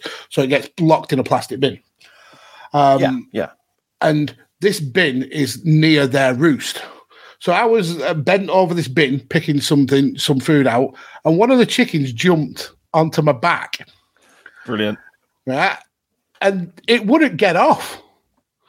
And I was there trying to like manipulate it so it would have to slide and fall off. And it just kept climbing up onto my shoulder, then onto my head. And for about 15 minutes, this chicken would not get off my back at all. And I was shouting for the wife to come in and help, because I was piggybacking a chicken. I'm being attacked. No, it wasn't attack. It weren't like pecking at me, but because it knows I'm going in the bin, it's expecting some food, so she wanted to be first to the food. Oh, see, I really wish you'd have fell in. I look like I was a pirate, but I couldn't afford the parrot. I was like a parrot, what you got from Wish.com. Brilliant. And finally from Twitter, unless I've missed any, we have Chris Bellis at Real Chris Bellis on Twitter. He says fajitas, enchiladas, and 5-alarm chili. Right, so fajitas and enchiladas are essentially the same thing. Are they? But enchiladas has cheese spread on it, and then you bake them in the oven. So you make your fajitas, and then you put them in a tray, put cheese on and a bit of sauce, and bake them in the oven. 5-alarm chili, that sounds my cup of tea. The hotter the better, so I would scoff that. If you're adding cheese to something, it instantly makes it better. So enchiladas next, and fajitas in the bin. Okay, so fajitas and enchiladas are the same thing, you say, just that one's got cheese. Well, a fajita is like a wrap with all the filling. Yeah. Okay, yeah. An enchilada is a wrap with the filling that you then put into like a baking tray. So you line, like, say, 4 or 5 of them up, sprinkle a load of cheese in, put them in the oven, let the cheese all melt, let them crisp up. In that case, then, I would scoff the enchiladas and I would nibble the 5-alarm chili. I've never tried it before. What are you laughing at now? Just if that's the case, I would scoff them. Never heard of them before, but that sounds just like my cup of tea. I will scoff them. And I've been off the fajitas because I'm getting that with cheese. So, yeah, exactly. Makes sense, mate, doesn't it? It does. There we go, then. As far as I can tell, we are done, mate. We are done. That was way better than I expected. I thought that was going to be a horrible topic, but you guys have absolutely smashed it. We've got plenty of comments in the chat as well, so I think we need to... let's dive on in. Need to scroll all the way back up and listen to how wrong the CWF are about some stuff. So let's start with Benny Mac saying white chocolate equals puke. I don't mind white chocolate. Then Marmite, he would scoff. Marmalade, he would scoff. Mayo, he would scoff. That's not the rules of the game, Benny. I don't think you understand the game. But then Benny does say lamb marmalade is amazing, so I have to agree with him there. Okay. Charlie nipping in to say that she's doing her own work. Well, crack on with that, Charlie. You're a superstar. Dan Griffin, the implication is also that Mags has a pizza kid to go along with the Chinese. Hey, how rude of you. That was terrible. Bobbity boobity. This just in, Mags says he will stab Sar and take off Gianna. Yeah, the things that, how have I not been A, cancelled or 2, killed off by someone, some real. Dan Griffin says most of what, by the chickens. Yeah, perhaps that's what that one chicken was trying to do. No, she just wouldn't get off because she thought I'm getting the pick of the seeds. Dan says most of what he ever says or tap is relatively simple, and then comes in with Mags straight in with a beefy bottom. And Dan says, do you at least put a little Santa hat on the Christmas chicken, sir? No. He doesn't have any involvement in the preparation. His involvement in meals is it turns up by a puff of magic on a plate. He eats it, then by a puff of magic, the plate disappears. That is scandalous. I'll have you know. I peel the potatoes and stuff. And I do the washing up. Sharon in the chat will back me up here. I always do the washing up and that, yeah. And one year, Magsy, I made Christmas dinner. I made Christmas dinner on my own. My wife and it was toasties all round. It was fantastic, mate. Sharon had just had Charlie, so Charlie was born on the 22nd, so she couldn't get up and do anything. So I made the Christmas dinner. Banging it was, and so much cheaper if you just buy those microwave ones. or the Christmas dinner in a tin. Yeah, that's exactly. That. No, I made Christmas dinner, mate. Don't get me wrong, Charlie's now 13, so we're going back a little while, but it's but that is something you will live off for the rest of the time. Whenever there's an argument with Shah, it'll be, remember that year I made Christmas dinner? See, you owe me. You owe me big. You've got quite a lot of love for having chicken on a Christmas dinner because King's Pig Brother says exactly the same thing. And Sharon says she does cook the turkey breast side down, but she still prefers chicken. Well, it's okay. As Dan says, you're both wrong. Oh, no, he was talking about us.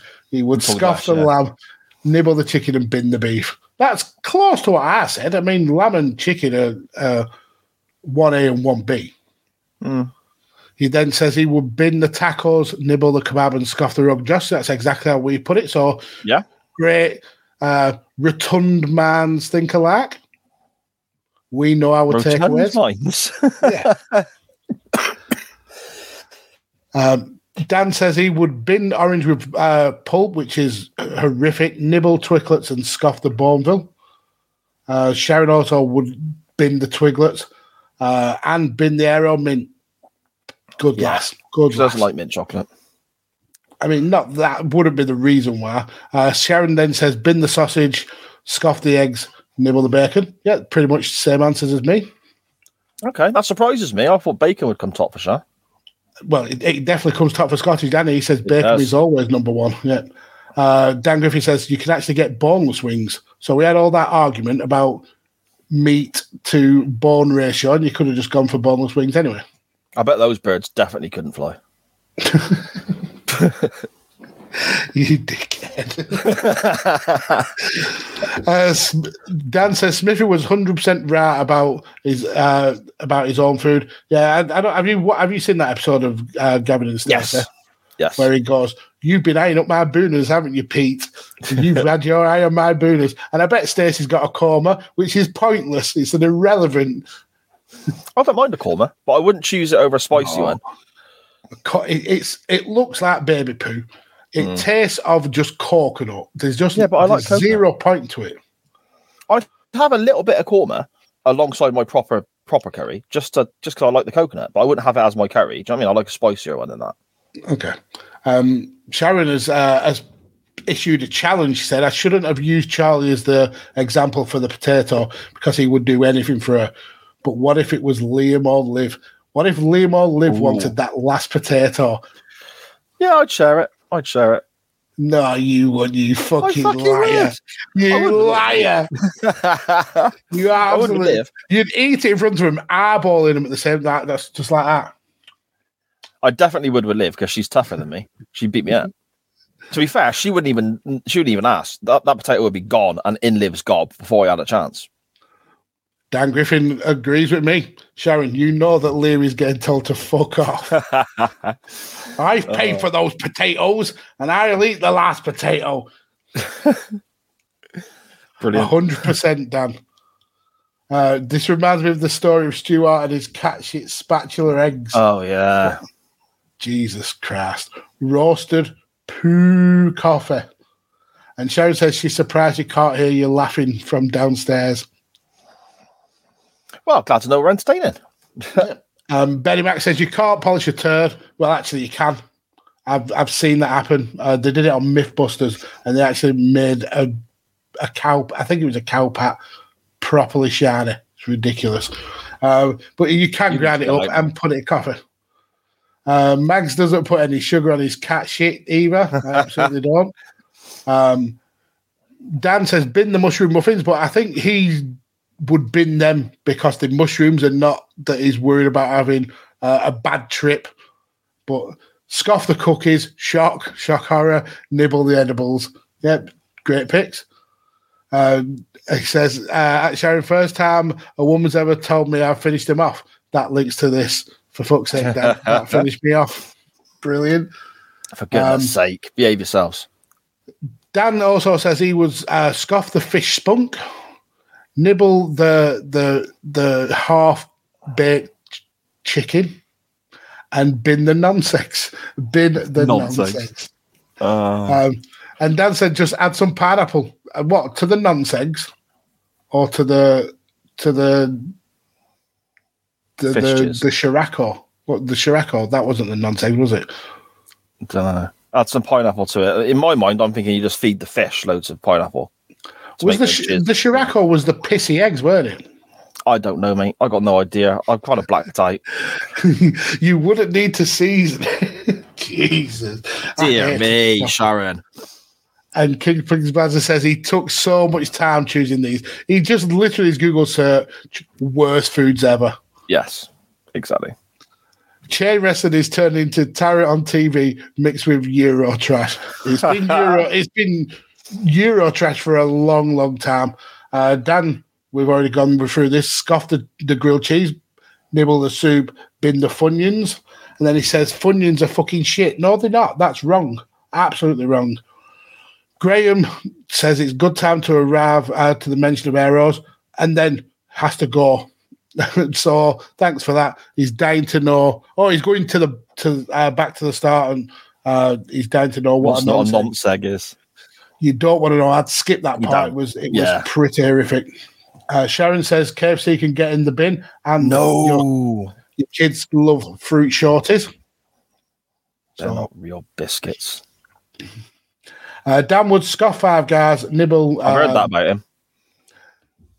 You've witnessed it when you went to Cardiff. Yeah.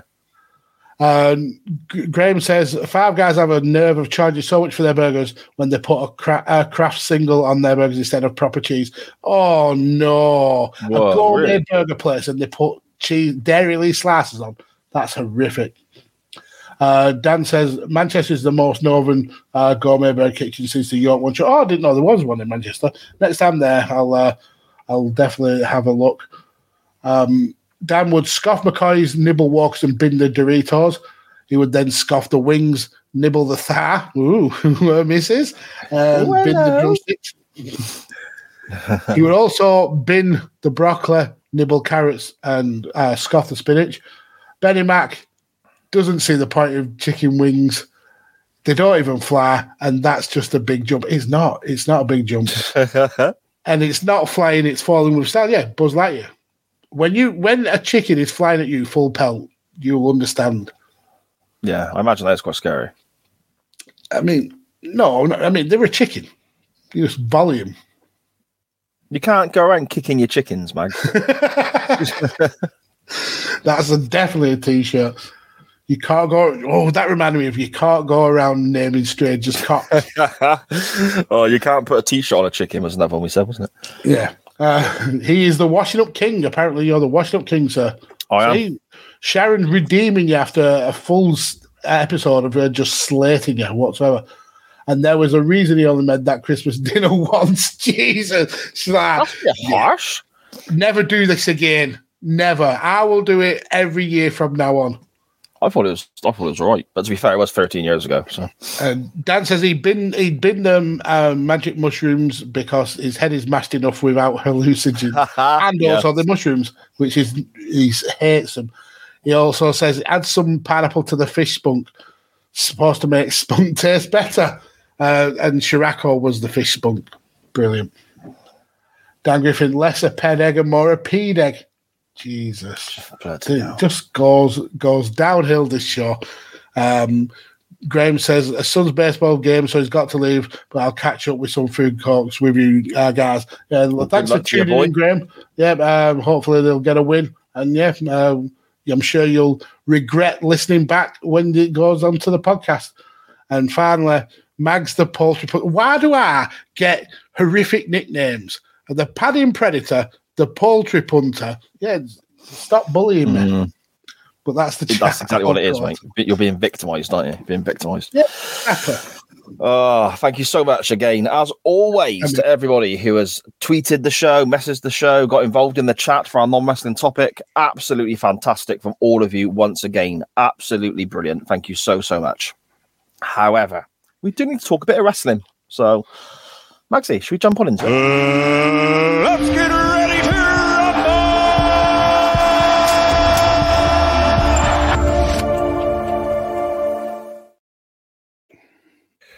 Magsie's selection won the poll, and we are looking at Barry Horowitz in the middle of 95, I guess, Mags. We are. 2 matches. Well, I suppose in a way, it was almost 3 matches, wasn't it? I didn't realise that the match restarted on the original show. Oh, well, then technically it should have been 4 matches because the match that we started with was the second one of a little trilogy. Unfortunately, I don't think the first one was actually on the network. Okay. Was it Pro that was on? Something like that? Action Zone, I believe. Action Zone, that's it. Pro was a WCW show, sorry. Yes, indeed. The first match we are looking at is from the August 12th, 1995 episode of WWF Superstars, available on the WWE Network. And it's a 10-minute challenge because Barry Horowitz apparently has spent 10 years losing in the WWF. Which is a fucking lie. It is. Disgusting lie. It's genuinely, I wanted to check this because I know how much the WWF like to manipulate history. Mm-hmm. And Barry won quite a lot. In 1995, he won 30 matches. 1994, he'd won 5. 1993, he'd won 11. 1992, he won 15. 1991 was the only year that he didn't actually win because they said it was 10 years that he basically lost. So all the way down to 1985, he'd won at least 1 match a year, apart from 1991. And he beat some big names as well. He beat like Ken Shamrock before Ken Shamrock was obviously the Ken Shamrock that we know from the Attitude Era, but he beat some really big names. Just revisionist history again, isn't it? It's just bollocks. But I suppose what makes this match and the follow-up good is the story they're telling. So I suppose without the bullshit lies, the story doesn't work. Yeah, you're right. So we have a 10-minute challenge from Skip from the Body Donners to Barry Horowitz, basically saying you need to last 10 minutes with me, and it's effectively like a win for you because he lost on Action Zone, as we said, and it was portrayed as this big fluke, wasn't it? Horowitz picking up that win, man. Yeah, it was a roll-up. He won by a roll-up. So Skip was pretty angry about this and went on a tirade and said You don't even have to win the match. You just have to survive 10 minutes, and it'll be 1 minute of me beating your ass and 9 minutes of push-ups. Yes. Now, I've got a bit of an issue with this first match in particular. I suppose all of it, to be fair. Barry Horowitz is the way Barry Horowitz is. His gimmick is that he's this underdog. He's not exactly super flash or anything like that, because it would go against the gimmick they're trying to portray. You know, he's literally just the standard trunks and so. You wouldn't exactly call him oozing with charisma, would you, Maxie? I guess. Is the perennial jobber. There's a reason why he was called King of the Jobbers, because he was really good at making his opponent look like the superstar. Yeah. And that's why he was in that role for so long. For me, I thought it was actually really good that he got his flowers. He got a push of a storyline. And but I also sorry, go on. I was just what I mean is twice he did that. I'll finish. I like the fact that he got this underdog story, that he got these wins, but they didn't build it into something that he wasn't. That he wasn't now all of a sudden this all-conquering superstar wrestler. Yeah, he had his little run, his pay-per-view appearances, and then back to making the superstars look good. What I mean is, the issue I've got is that the opponent he's facing here, I mean, 1995 WWF, mid-95 WWF, the roster is paper thin. There's barely anyone of substance available to them, really. You got the top end of the card, you've got Shawn, Razor, and Diesel, and Brett, and so on, but go beyond them, there's not much there, is there? So he's facing Skip, who, from the Body Donners. The problem we've got is he's accompanied to the ring by Sunny, and Sunny's a megastar. Even at this early point, I mean, she is stunning. I mean, in July 95, I was 14, so 14, 15, 16, around that time when she was in her prime in WWF. Yeah, right up my street, of course, and she was very much marketed to teenage lads such as myself. But even now, as an adult looking back and seeing this, she's a megastar. She's full of charisma. She is the star of the show. And there's moments where I almost find her distracting from the actual wrestlers themselves, because she overpowers them both so much. Yeah. Because she's such a star by comparison, Mags. You're absolutely right.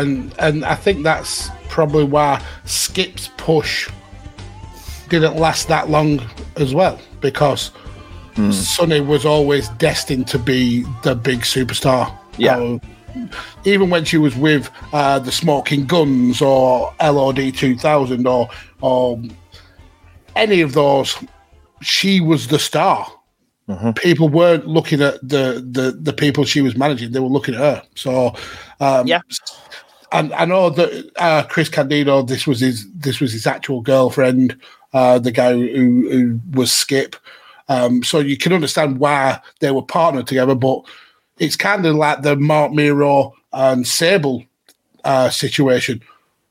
Miro was a talented wrestler, but he was never the star that Sable was going to be. And just like Skip was a talented wrestler, but he didn't have that X factor that Sunny had. I think with Sable and Miro, the big thing for me with Sable was it was just all about looks. She was an incredibly attractive lady. Of course she was. She was stunning. But that was kind of where it ended. Yes, she worked a few matches and so on, but she didn't have that sort of extra to her. Sunny was, again, stunning. She was a really attractive lady, of course. Mid-90s to late 90s Sunny is just absolutely breathtakingly gorgeous. But she had that X factor as well. She had the charisma. She had that something extra about her that I don't really think Sable had. I think Sable just got literally by how she looked. Yeah, I mean, I can understand that.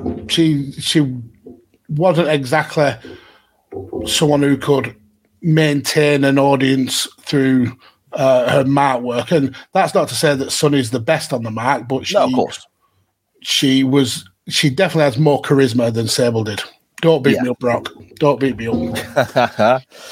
The match begins. Well, we think the match begins with Skip jumping Barry Horowitz on the outside, battering him, suplexing him. Dirty bastard. Yeah. He suplexes our hero, Barry, on the floor. And he starts, we have the commentators who at this point is Doc Hendricks and Vince McMahon.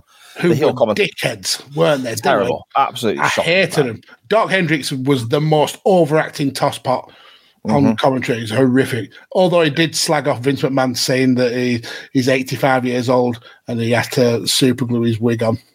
That is funny. They're calling for the bell to be rung so that he can be counted out and all this sort of stuff. We don't get much else said. The show just kind of moves on. Yeah. And then a bit later on, out afterwards. Yeah. Yeah. Yeah. And the match we do get a second attempt at this 10-minute challenge. So we restart later on. And the purpose of this kind of false start, I think, it serves its purpose. It does what it needs to do. Because the crowd are fully behind Barry Horowitz at this point now. If there was any doubt that he was going to get the babyface reaction or the underdog reaction, this initial false beginning has really sort of added to that, hasn't it? Yeah, and it's changed as well the mindset of Sonny and Skip, because when they first come down to the ring and they attack Barry, they're all smiling and mocking. On the second time when they come to ring, they're absolutely livid because they thought they got one up on him, but they do actually have to wrestle this match. So it adds more gravitas to the match. I think it makes Barry even more of an underdog. And again, it comes back to that thing we were talking about with regards to the revisionist history and the bullshit side of the WWF. It's the story that makes this for me. Yeah. And no disrespect meant to Skip or Barry Horowitz. I don't ever think I was expecting to sit down and watch an Omega Okada or a Steamboat Flair classic here. It's the story that gets this over for me, as opposed to the actual in-ring action. Yeah. Apparently, there's a Chris Candido shoot interview where he says that this was meant to be just like a one and done kind of thing, where Barry got the lucky win, Skip got his win back and on the move. But the fact that the crowd were so invested in it that they both went to Vince and said, Can we get a pay-per-view out of this? And Vince agreed, and that's how it went on. So yeah, it's the fans really took to Barry Horowitz with this fluke victory over Skip and made it more than it possibly would have been. Yeah, without a doubt. Horowitz begins with lots of punches, kicks, a couple of headbutts, and so on. Before Skip sends Barry Horowitz to the outside, and they have a bit of a scrap out there. Then we have an exchange of some suplexes as well, Magsy, don't we? And it's all kind of pretty straightforward, relatively simple wrestling at this point. But again, it does kind of work. We're not expecting a Matt Classic here because it's about the story they're telling, and the crowd are behind Horowitz here, aren't they? Chanting Barry, Barry, Barry over and over again. This sounds. I mean, like we said, Barry Horowitz is the king of the jobbers. He's the guy you send out when you want a superstar to build up his momentum for a big match. But they've people in the audience with Barry Horowitz signs. It's amazing to see. It's genuinely heartwarming. Yeah, that someone who's a wrestler who's paid his dues and been the guy who's seen so many wrestlers beat him and then go on to great things, and he's getting his time in the sun. It's good to watch. Yeah, without a doubt. We get a snapmare and a chin lock from Skip, and that lasts a little while, holding him down in that position and again, the whole time we've got the countdown clock being announced by the ring announcer. But it's not until I think it's 30 seconds left we see a clock ourselves, Magsy, is it?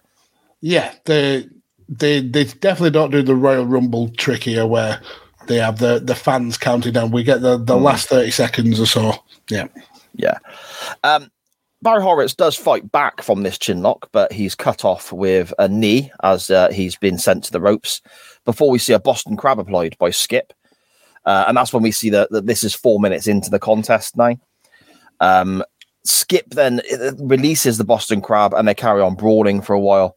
But here we see the first time I kind of look at it and think, okay, this looks a little bit a bit ropey now is when Skip was throwing those forearms to Barry Horowitz's back.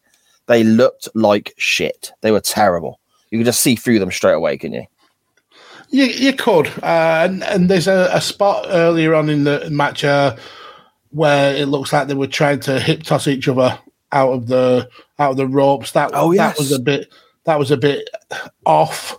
But they essentially just build into the fact that Skip is playing with Barry Horowitz.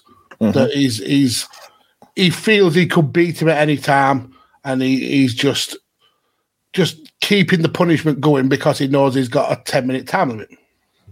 Yeah, indeed. Skip misses a running attack into the corner. He sent Horowitz into the corner. He runs in to splash him or just collide with him, but he misses. But then Barry Horowitz does the same thing. He tries to do the same sort of maneuver on Skip, but Skip moves. Barry Horowitz rolls up Skip here for a 2 count and then hits a crossbody off the second rope to get another 2 count. And the crowd they're kind of building and building and building. Because I mean, okay, he's not getting destroyed here. He's not just trying to last the 10 minutes. This segment of the match, he could go on and win. He could get a pinfall. Yeah. So that's quite good. As the clock ticks away, though, we see Skip getting more and more desperate, don't we? Barry Horowitz quite cleverly rolls out the ring a few times to try and waste time. Skip runs out after him, but doesn't attack him on the outside, throws him straight back in because he's trying to win the match. We get...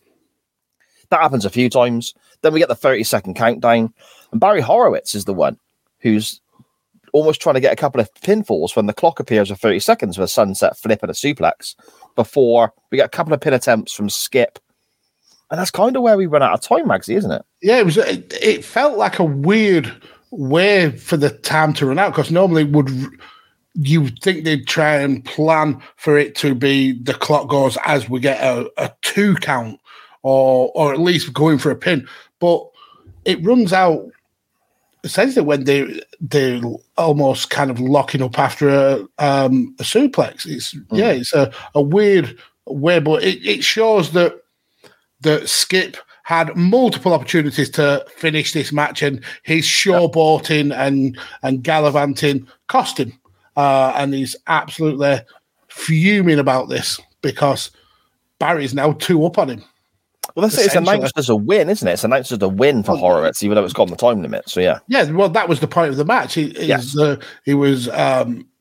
wasn't challenged to beat Skip. He was challenged to last 10 minutes, and he was able to do that and give in parts of the match give as good as he got.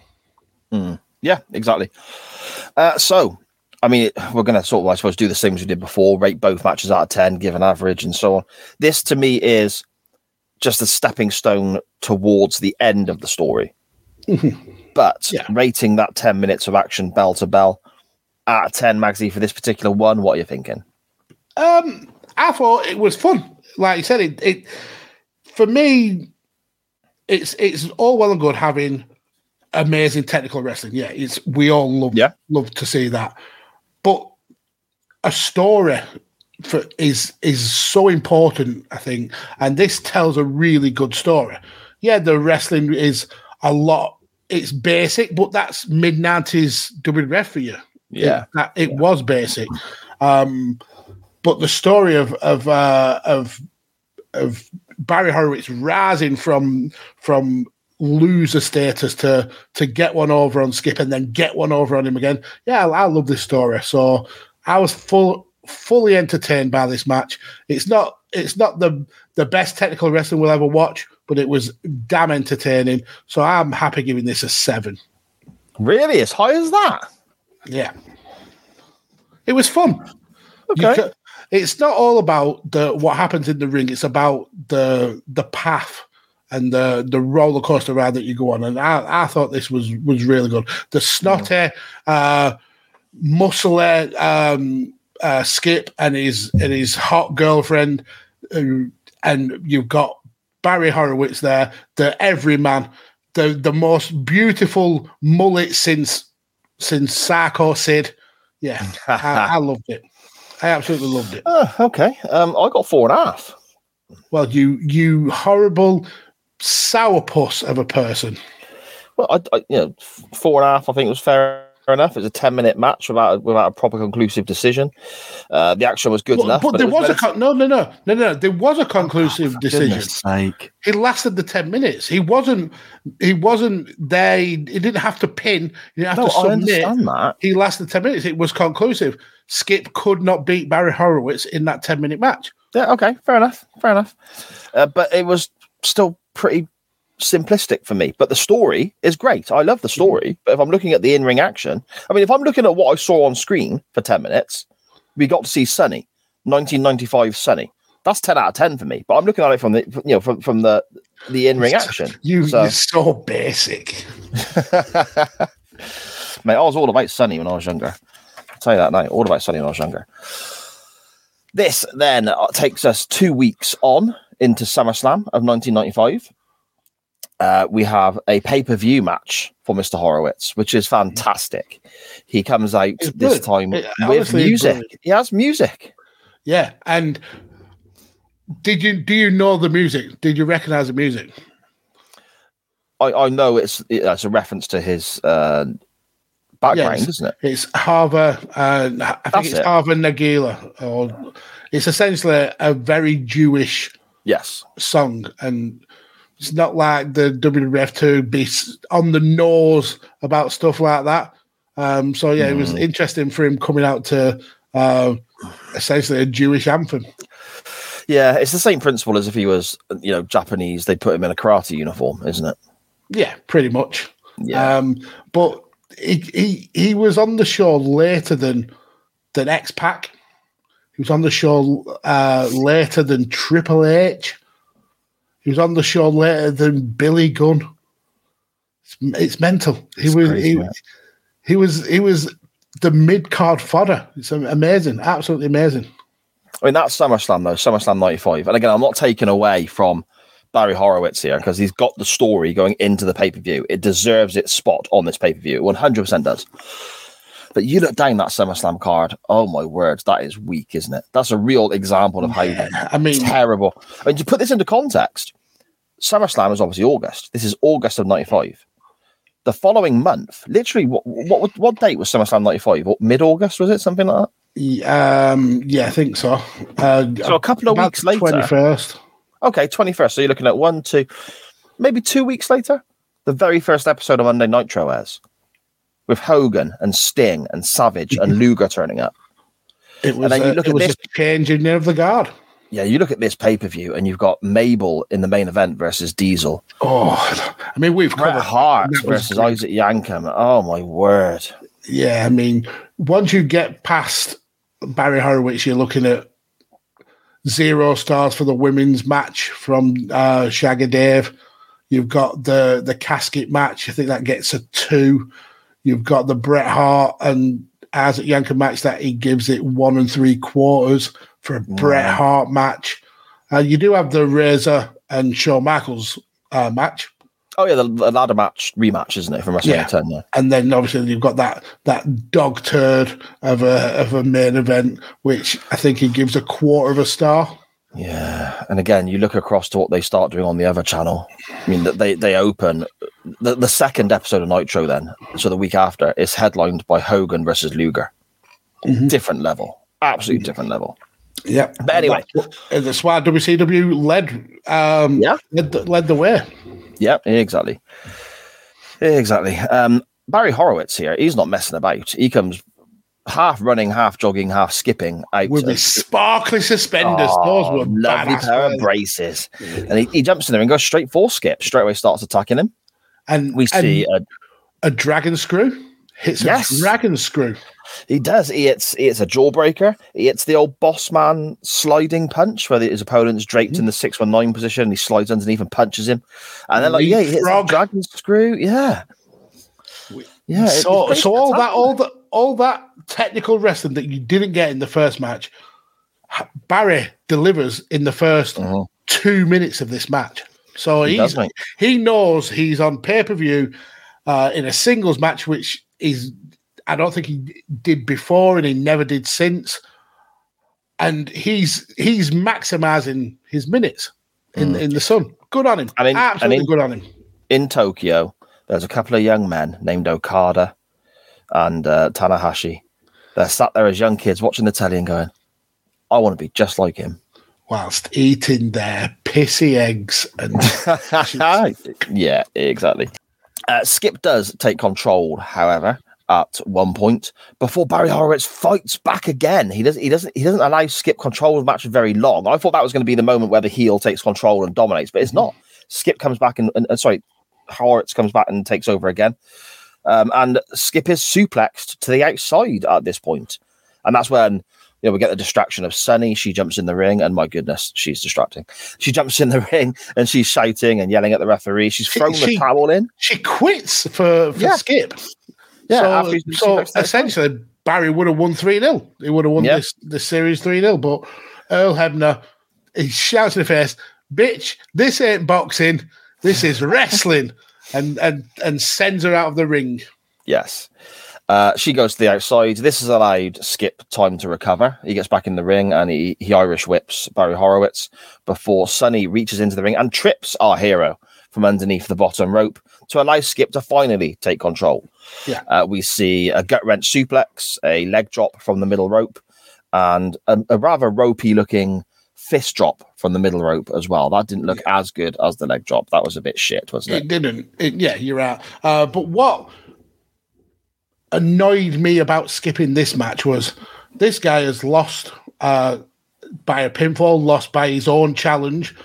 And in this match, he's doing jumping jacks and he's running around the ring as if Barry is beneath him, and yet Barry's got a positive record against him. Yep. This is the kind of thing you would think he would have done in the second match or the first match that we watched. Yeah, but no, he's chose the match where there's the most on the line to start piss-arsing about, and that kind of didn't make sense for me. No, I think you're right. Skip misses an elbow drop, which allows Barry Horowitz to start building a comeback. He hits a few shoulder blocks to get 2 counts, which were quite unique. And I liked that because he's hitting a shoulder block, going for a cover, hits another shoulder block, goes for a cover. None of this nonsense that you see in AEW where somebody gets knocked down and they pick them back up again. Try and win the match. But there we go. That's an argument for another day. And then Barry hits the Luthez press. A move that Austin ended up making famous a couple of years later, but his Luthez press was amazing. I loved it. It was so good. It was very good. Skip does, however, gain a little bit more sort of a foot up in the match by hitting a power slam quite soon after that, though, doesn't he? Quite a good looking power slam as well, to be fair. And that's when he drops the leg drops as well, the kind of running leg drops. Yeah, they're really crisp. Yeah, really crisp though. Yeah, X-Pac that sort of you don't jump into it like a Hogan would. You just kind of drops and slide. Yeah. And then we sadly, when this is picking up after a nice Luthez press, a power slam, and these leg drops, we go back to the fucking chin lock that Skip seems to enjoy so much, which was a bit of a shame. Before Barry Horowitz fights back again. And he battles out of this chin lock. He just can't be beat, this guy. Just when you think you've got him on the ropes, he fights back. It's amazing. He's not only an inspiration, I feel, to other wrestlers, but he's an inspiration to mankind in general. Yeah. He's the hero that we always needed. Without a doubt. But there is a bit of to quote Gorilla Monsoon, a malfunction at the junction. Both guys go for a drop kick at the same time, crash and burn, lie on the mat for a little bit, and the crowd start getting into it then when the guys are led on the mat, cheering on. And again, there is so many Barry Horowitz sounds in the crowd. Yes. And the guy is getting really good pops from this crowd. I mean, you would think that this would be a match that a 90s wrestling crowd it'd be the piss break, or they'd be sat on their hands. This crowd are into this match. Yeah. It's mental, absolutely mental. Poor young Barry Horowitz has been a jobber for all this time, and it could have been a contender. Could have had Diesel versus Barry Horowitz in that main event instead of shitty Mabel. Oh, annoying. I'd have watched that. I'd have watched Diesel Horowitz above Diesel Mabel all day long. Can you imagine the 1995 King of the Ring, King Horowitz. King Horowitz. I know. I prefer King Barry. King Barry. That sounds more regal. King Barreled. King Barreled. King Barreled the first. Arise, sir. Skip goes up to the top rope here before Barry throws another pretty spectacular drop kick. I mean, he's not a small guy. He's quite a tall fella, quite gangly limbed as well. So throwing these drop kicks as well as he does, it's quite an athletic feat, isn't it? Yeah. He hits a drop kick on the ropes to send Skip crashing and burning. But then we get this kind of weird splash attempt. Yeah. I'm not 100% sure what that was about. I think that it was just a case of the positioning being wrong. It looked like he was going for almost like a frog splash, but then realised halfway through the move that he wasn't going to make the distance. So he ended up kind of like landing on his toes and then flopping onto Barry. Luckily for us, that wasn't the finish, because if that would have been the finish, it would have been a damp squib for this match. Yes, indeed. We get a pile driver attempt as well, which is countered by Horowitz. Yeah. But we also then get a bit more cockiness, don't we, by Skip? He's making an attempt at a pinfall, getting to 2, and lifting Barry Horowitz up rather than winning the match. It's just always the wrong thing to do. If you get the opportunity to take that pin, but no.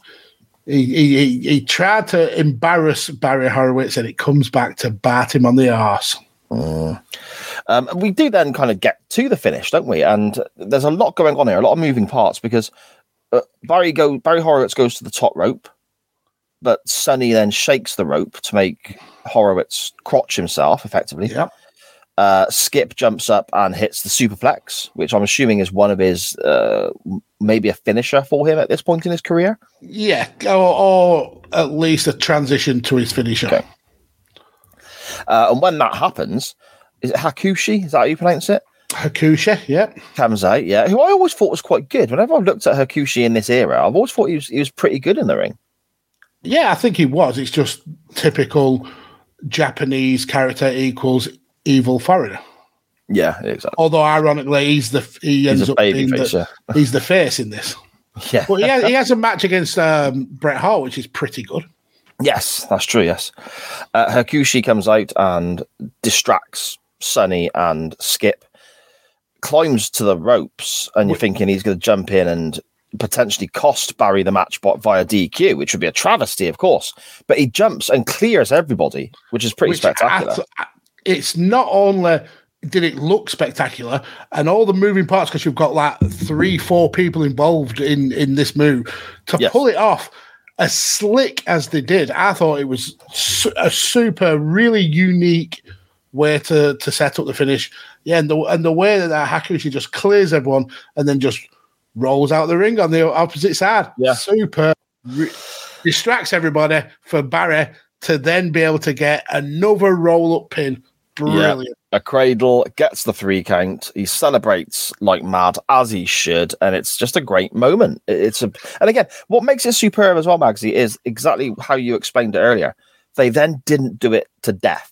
They didn't make, because there's only so many matches you can win as the underdog before you're no longer the underdog, and the gimmick is gone. And it ends up becoming not as special, because this for Barry and for the fans was a special moment. He'd beaten someone who was a relatively mid-sized star in the company, and Barry has beaten him. If he'd have carried on and going on a massive win streak, it takes away from the fact that it was special. But what really got me and really made this, it was like the bow on the present, was when he was going back up the entrance aisle. He gives Earl Hebner a massive hug, and it's like, yes, I've won on pay-per-view. This is it's like a dream moment for the guy, and you can't help but absolutely love it. It's so damn good. And again, it's one of those, it's the argument, isn't it, that we hear so many times on different podcasts, different people, conversations and so on, about work rate versus story. Mm-hmm. To me, I want to sit. I always say that, you know, it's a bit of a cliche for me, I suppose. It says wrestling on the poster.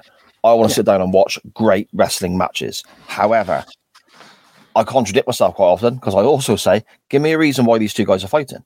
Give me a reason why I should care about the outcome of this match. I can watch, you know, absolute mat classics all day long, but eventually it becomes boring. Yeah. Doesn't matter how good the wrestling is, it becomes boring. You need the story to interject at times. And yes, again, far from a mat classic, of course, but the story makes you care. And that's what I think works so well with this. Yeah, absolutely. Absolutely. Out of 10, Magsy, for this one? And then we'll get the average or overall. So I thought that this was the best match of the two. Okay. The in-ring work has gone up a level. I mean, there is still a couple of botches in there. The splash / headbutt is one, and I don't know how I feel about the fact that this whole feel good moment for Barry was essentially a lead up to Skip feuding with Hakusha. That doesn't kind of sit right with me. I think it should have just been left at maybe Barry Horowitz having his moment in the sun. But saying that, again, I was entertained. It didn't outstate its welcome. I think it only went about 12 minutes maybe. Yeah. The crowd were into it, and the crowd always kind of like add that little bit of an X factor to the match for me. So this is, like I said, it's better than the first one. So this is an 8 for me. You are blowing my fucking mind. But again, it's not about what happens in the ring. It's about the bloody good storyline of someone, the perennial lacquer, the guy who can't even get 5 minutes out of a match, and he's beat a star and then got a pay-per-view win. Good on him. Oh yeah, no, totally. Story wise, it's up there. It's great, and the feel good moment at the end makes it as well. Yeah, because it would have sucked if all this had happened and Skip beat him. But the actual in ring, we always say we judge it bell to bell, and bell to bell, I had fun. Okay. I had fun too, but it's not an 8. It's an 8. Shawn Michaels Jericho was an 8. You gave that an 8. I'm fairly certain. You're saying this is as good as Shawn Michaels Jericho. It's comparing apples and oranges. Fair enough. It's about how you enjoyed that match at that time. Okay, yeah, no, I get you. Fair enough. 6.5 for me. It's definitely better than the first one. So you've upped it by 2 whole points. Yeah, because it was much better than much better. Sounds harsh. Much better makes it sound like I think the first one was shit. I gave it a 4.5. That doesn't mean it's shit. It's just it does slightly less. What else have you give 4.5? I rated this better than the Bellas match.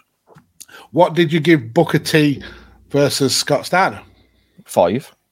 So that was better than this. Better than the first match. I think I would rather go back and watch Booker T versus Scott Steiner again. Yeah, I think you're wrong because that match was an abomination. But I would rather go back and watch that than the first match, but not the second match. The SummerSlam match, I would rather watch than Booker T. I'm pulling up the new Excel file that you've. Hang on. Well, yeah. Also, I'm gonna actually chastise you here because you said, "Oh, I've nearly updated it all. There's only about 20 to go.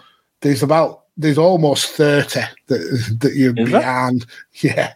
Okay. So let's see what you've. I've done a load though. I've done loads. So DDP and Sting from the 26th of April 99. Nitro, you give that a 4. Okay. So around the same levels as that. Yeah, well, okay. That's right. DDP Sting. 2 good workers. You gave Jarrett and China at No Mercy 99 a 5. Okay. Maybe I'm being a bit harsh then.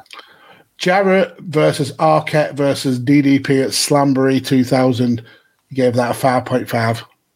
That was and I'm saying the second match is better than that. No, but you're saying the first match is worse than that. Only just. I gave it a 4.5. It's a smidge. Rude versus Warrior at SummerSlam 89. Mm-hmm. I love that match. You love it, yeah? You give it a 5, you liar. Did I? I loved it when I was a kid. You are a snake, sir. You are a snake. Yeah, all right. 8 out of 10. You fucking nonsense, you are. So on average, then, that means I'm giving it, what, a 5.5, and you're giving it a... 7.5. 7.5. Okay. Fair enough, mate. Fair enough. But there we go. That concludes Barry Horowitz Appreciation Night, evening, however you want to word it. I just want to say, Magsy, thank you very much for putting that forward on the poll. Thank you to the CWF for voting for it. Thank you to Pig's Bladders for pushing that, because I must have seen it before, but I don't remember it. I'm fairly certain this is the first time I've seen definitely the 10-minute challenge match. The first time I've seen that. So that seeing this quite short story, I enjoyed it. So yeah, thank you very much for bringing that to my attention. So yeah, thank you very much, guys. Yeah. Shall we dive into the chat quickly, Magsy, before we give our options for next week, and then get the hell out of here, because it's already 11:10. I gotta get the bus to work tomorrow, mate. So I gotta get up early. Wow, I'm getting rinsed here. I'm getting called the poultry punter because I kicked chickens, you fucking boss. I can categorically say I've never kicked any chickens. That's because you asked, why do I get all the nasty nicknames? And that was Dan's response. Yeah, I know. I don't kick chickens though. And then this is going to be a King's Pigs Bladders love fest, because he says, let's get ready to Barry. Barry Horowitz also had 2 debuts, apparently. He beat ours at Yankum. He was the feel-good story that fans wanted, absolutely. He's also impressed that, I don't know if he's impressed or disappointed that I gave the first match a 7, because he says it's a 10 out of 10 for him. But I suppose he's a Barry Horowitz superfan. Yes. So maybe he's impressed that a non-Barry Horowitz superfan rates the match so highly. Who knows? Scottish Danny says, how many stars would he get if it was in the Tokyo Dome? Not enough stars available. And he's also impressed with our reviewing of Barry Horowitz, because he says this has been absolutely awesome so far. Oh, thank you so much. Cheers. Yeah. And we're glad we can make it here. He's the hero we just never knew that we needed. Yeah. King Barry is the man. Woohoo, Barry. Dan Griffin getting into it as well. Barry is the fucking man. Barry Horowitz for Hall of Fame 2024. It's such a feel-good match. And he was King's Pigs Bladder was campaigning for it all year for 2023, but no luck. Scottish Danny trying to smuggle in a Funake Appreciation Day with Gilbert, Barry, Funake. We CWF love our underdogs. We do indeed. It's been amazing, guys. Thank you. No thanks to me, because I didn't vote for it. And he says, brilliant. Don't push it, Danny. And he says he's impressed that I give it a 7 and 8 for an average of 7.5, where Sa, the cynical old goat, just judged it as a typical match instead of a story. Old goat. Well, you know what I mean. Fucking hell. Okie doke then. Magsy, options for the poll. Where would you like to take us next week if the CWF vote that way? Okay, so you said it was a really enjoyable moment to have the Barry Horowitz Appreciation Day, and I agree with you. So much so that I don't think we should limit it to just this one show. Okay. I would like to cover Barry Horowitz's final pay-per-view match for the WWF. Was this not it? No. Okay. Now, before you throw your dummy out and complain and whinge, I actually checked with you to see if this match had been covered. Okay. Well, I didn't want to give away the match, because I think you'll be pretty impressed with the pick. So Barry Horowitz's last pay-per-view match came in 1996, the very beginning of 1996. He was last on a pay-per-view for the WWF in the 1996 Royal Rumble.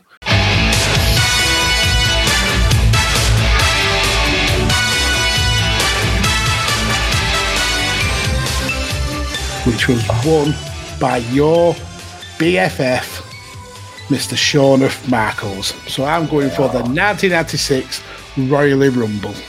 Royally Rumble. Why?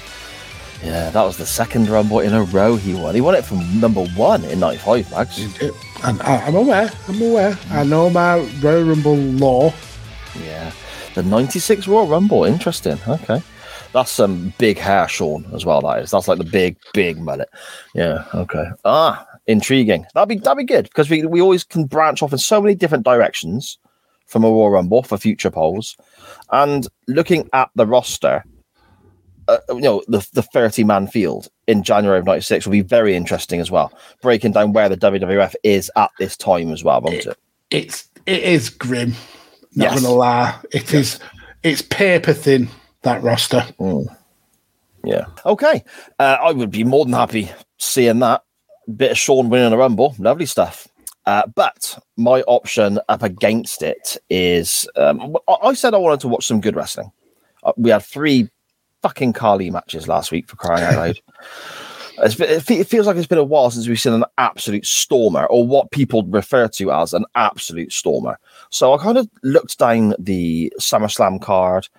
I even Googled best matches in WWF Superstars history to see what popped up from episodes of Superstars. There wasn't much there, to be fair. So I went back to SummerSlam again, and there wasn't much that we haven't already covered that really stood out as being top class. But then I looked at who was on the card, and we have Bret Hart, who, of course, is wrestling the Nasty Dentist. Now, I'm not going to want to watch that, don't worry. Well, he calls him the Tooth Fairy. Yes, exactly. So I thought, well, if we look at good wrestling, you can't go far wrong with a bit of Bret Hart, can you?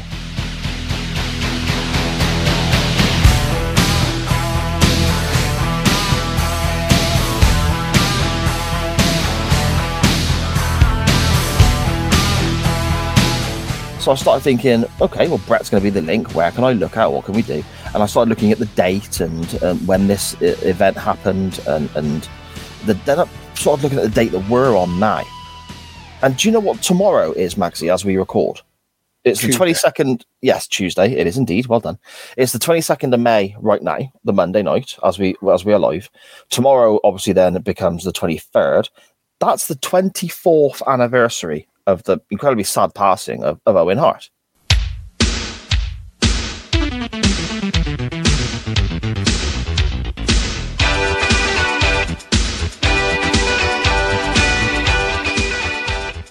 He died on the 24th of May in 99. Now, I kind of toyed with the idea of looking at a Bret Owen match, but we've covered pretty much all of those that are worth checking out.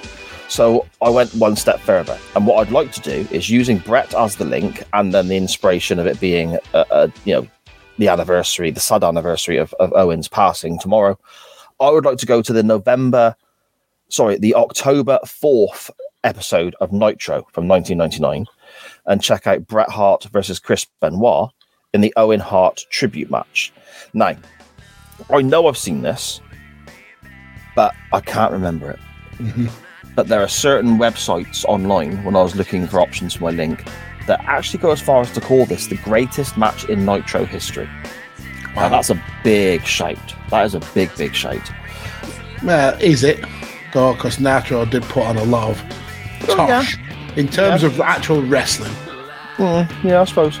But you also got to think you have the cruiserweights in there as well, and so on. So there were some great cruiserweight matches. Yeah, it's from what I can gather, again, I can't really remember it. I know part of that match was in the beginning sequence for the TV show Malcolm in the Middle.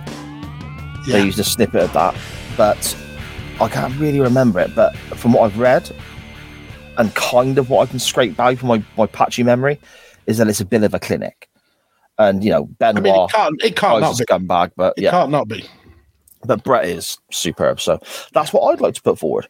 So I'm more than happy looking at either of these. These are 2 great shouts. Your options, no, not fucking. But we can't do a 50-50 poll with a fucking Royal Rumble on there. We'll still be here. A Royal Rumble and a 30-minute clinic. Fuck no, we can't do that. Dan Griffin, don't even fucking try it. They'll never see another Hall of Lame or Mags v Sai again. No, that's it.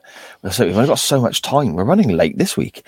Those are your options for next week then. We have the 1996 Royal Rumble match, or we have Benoit versus Hart from the October 4th, 1999 Nitro, the Owen Hart Tribute Contest. The poll will be up later in the week on our Twitter account, as always. Make sure you vote, retweet, and all that great stuff.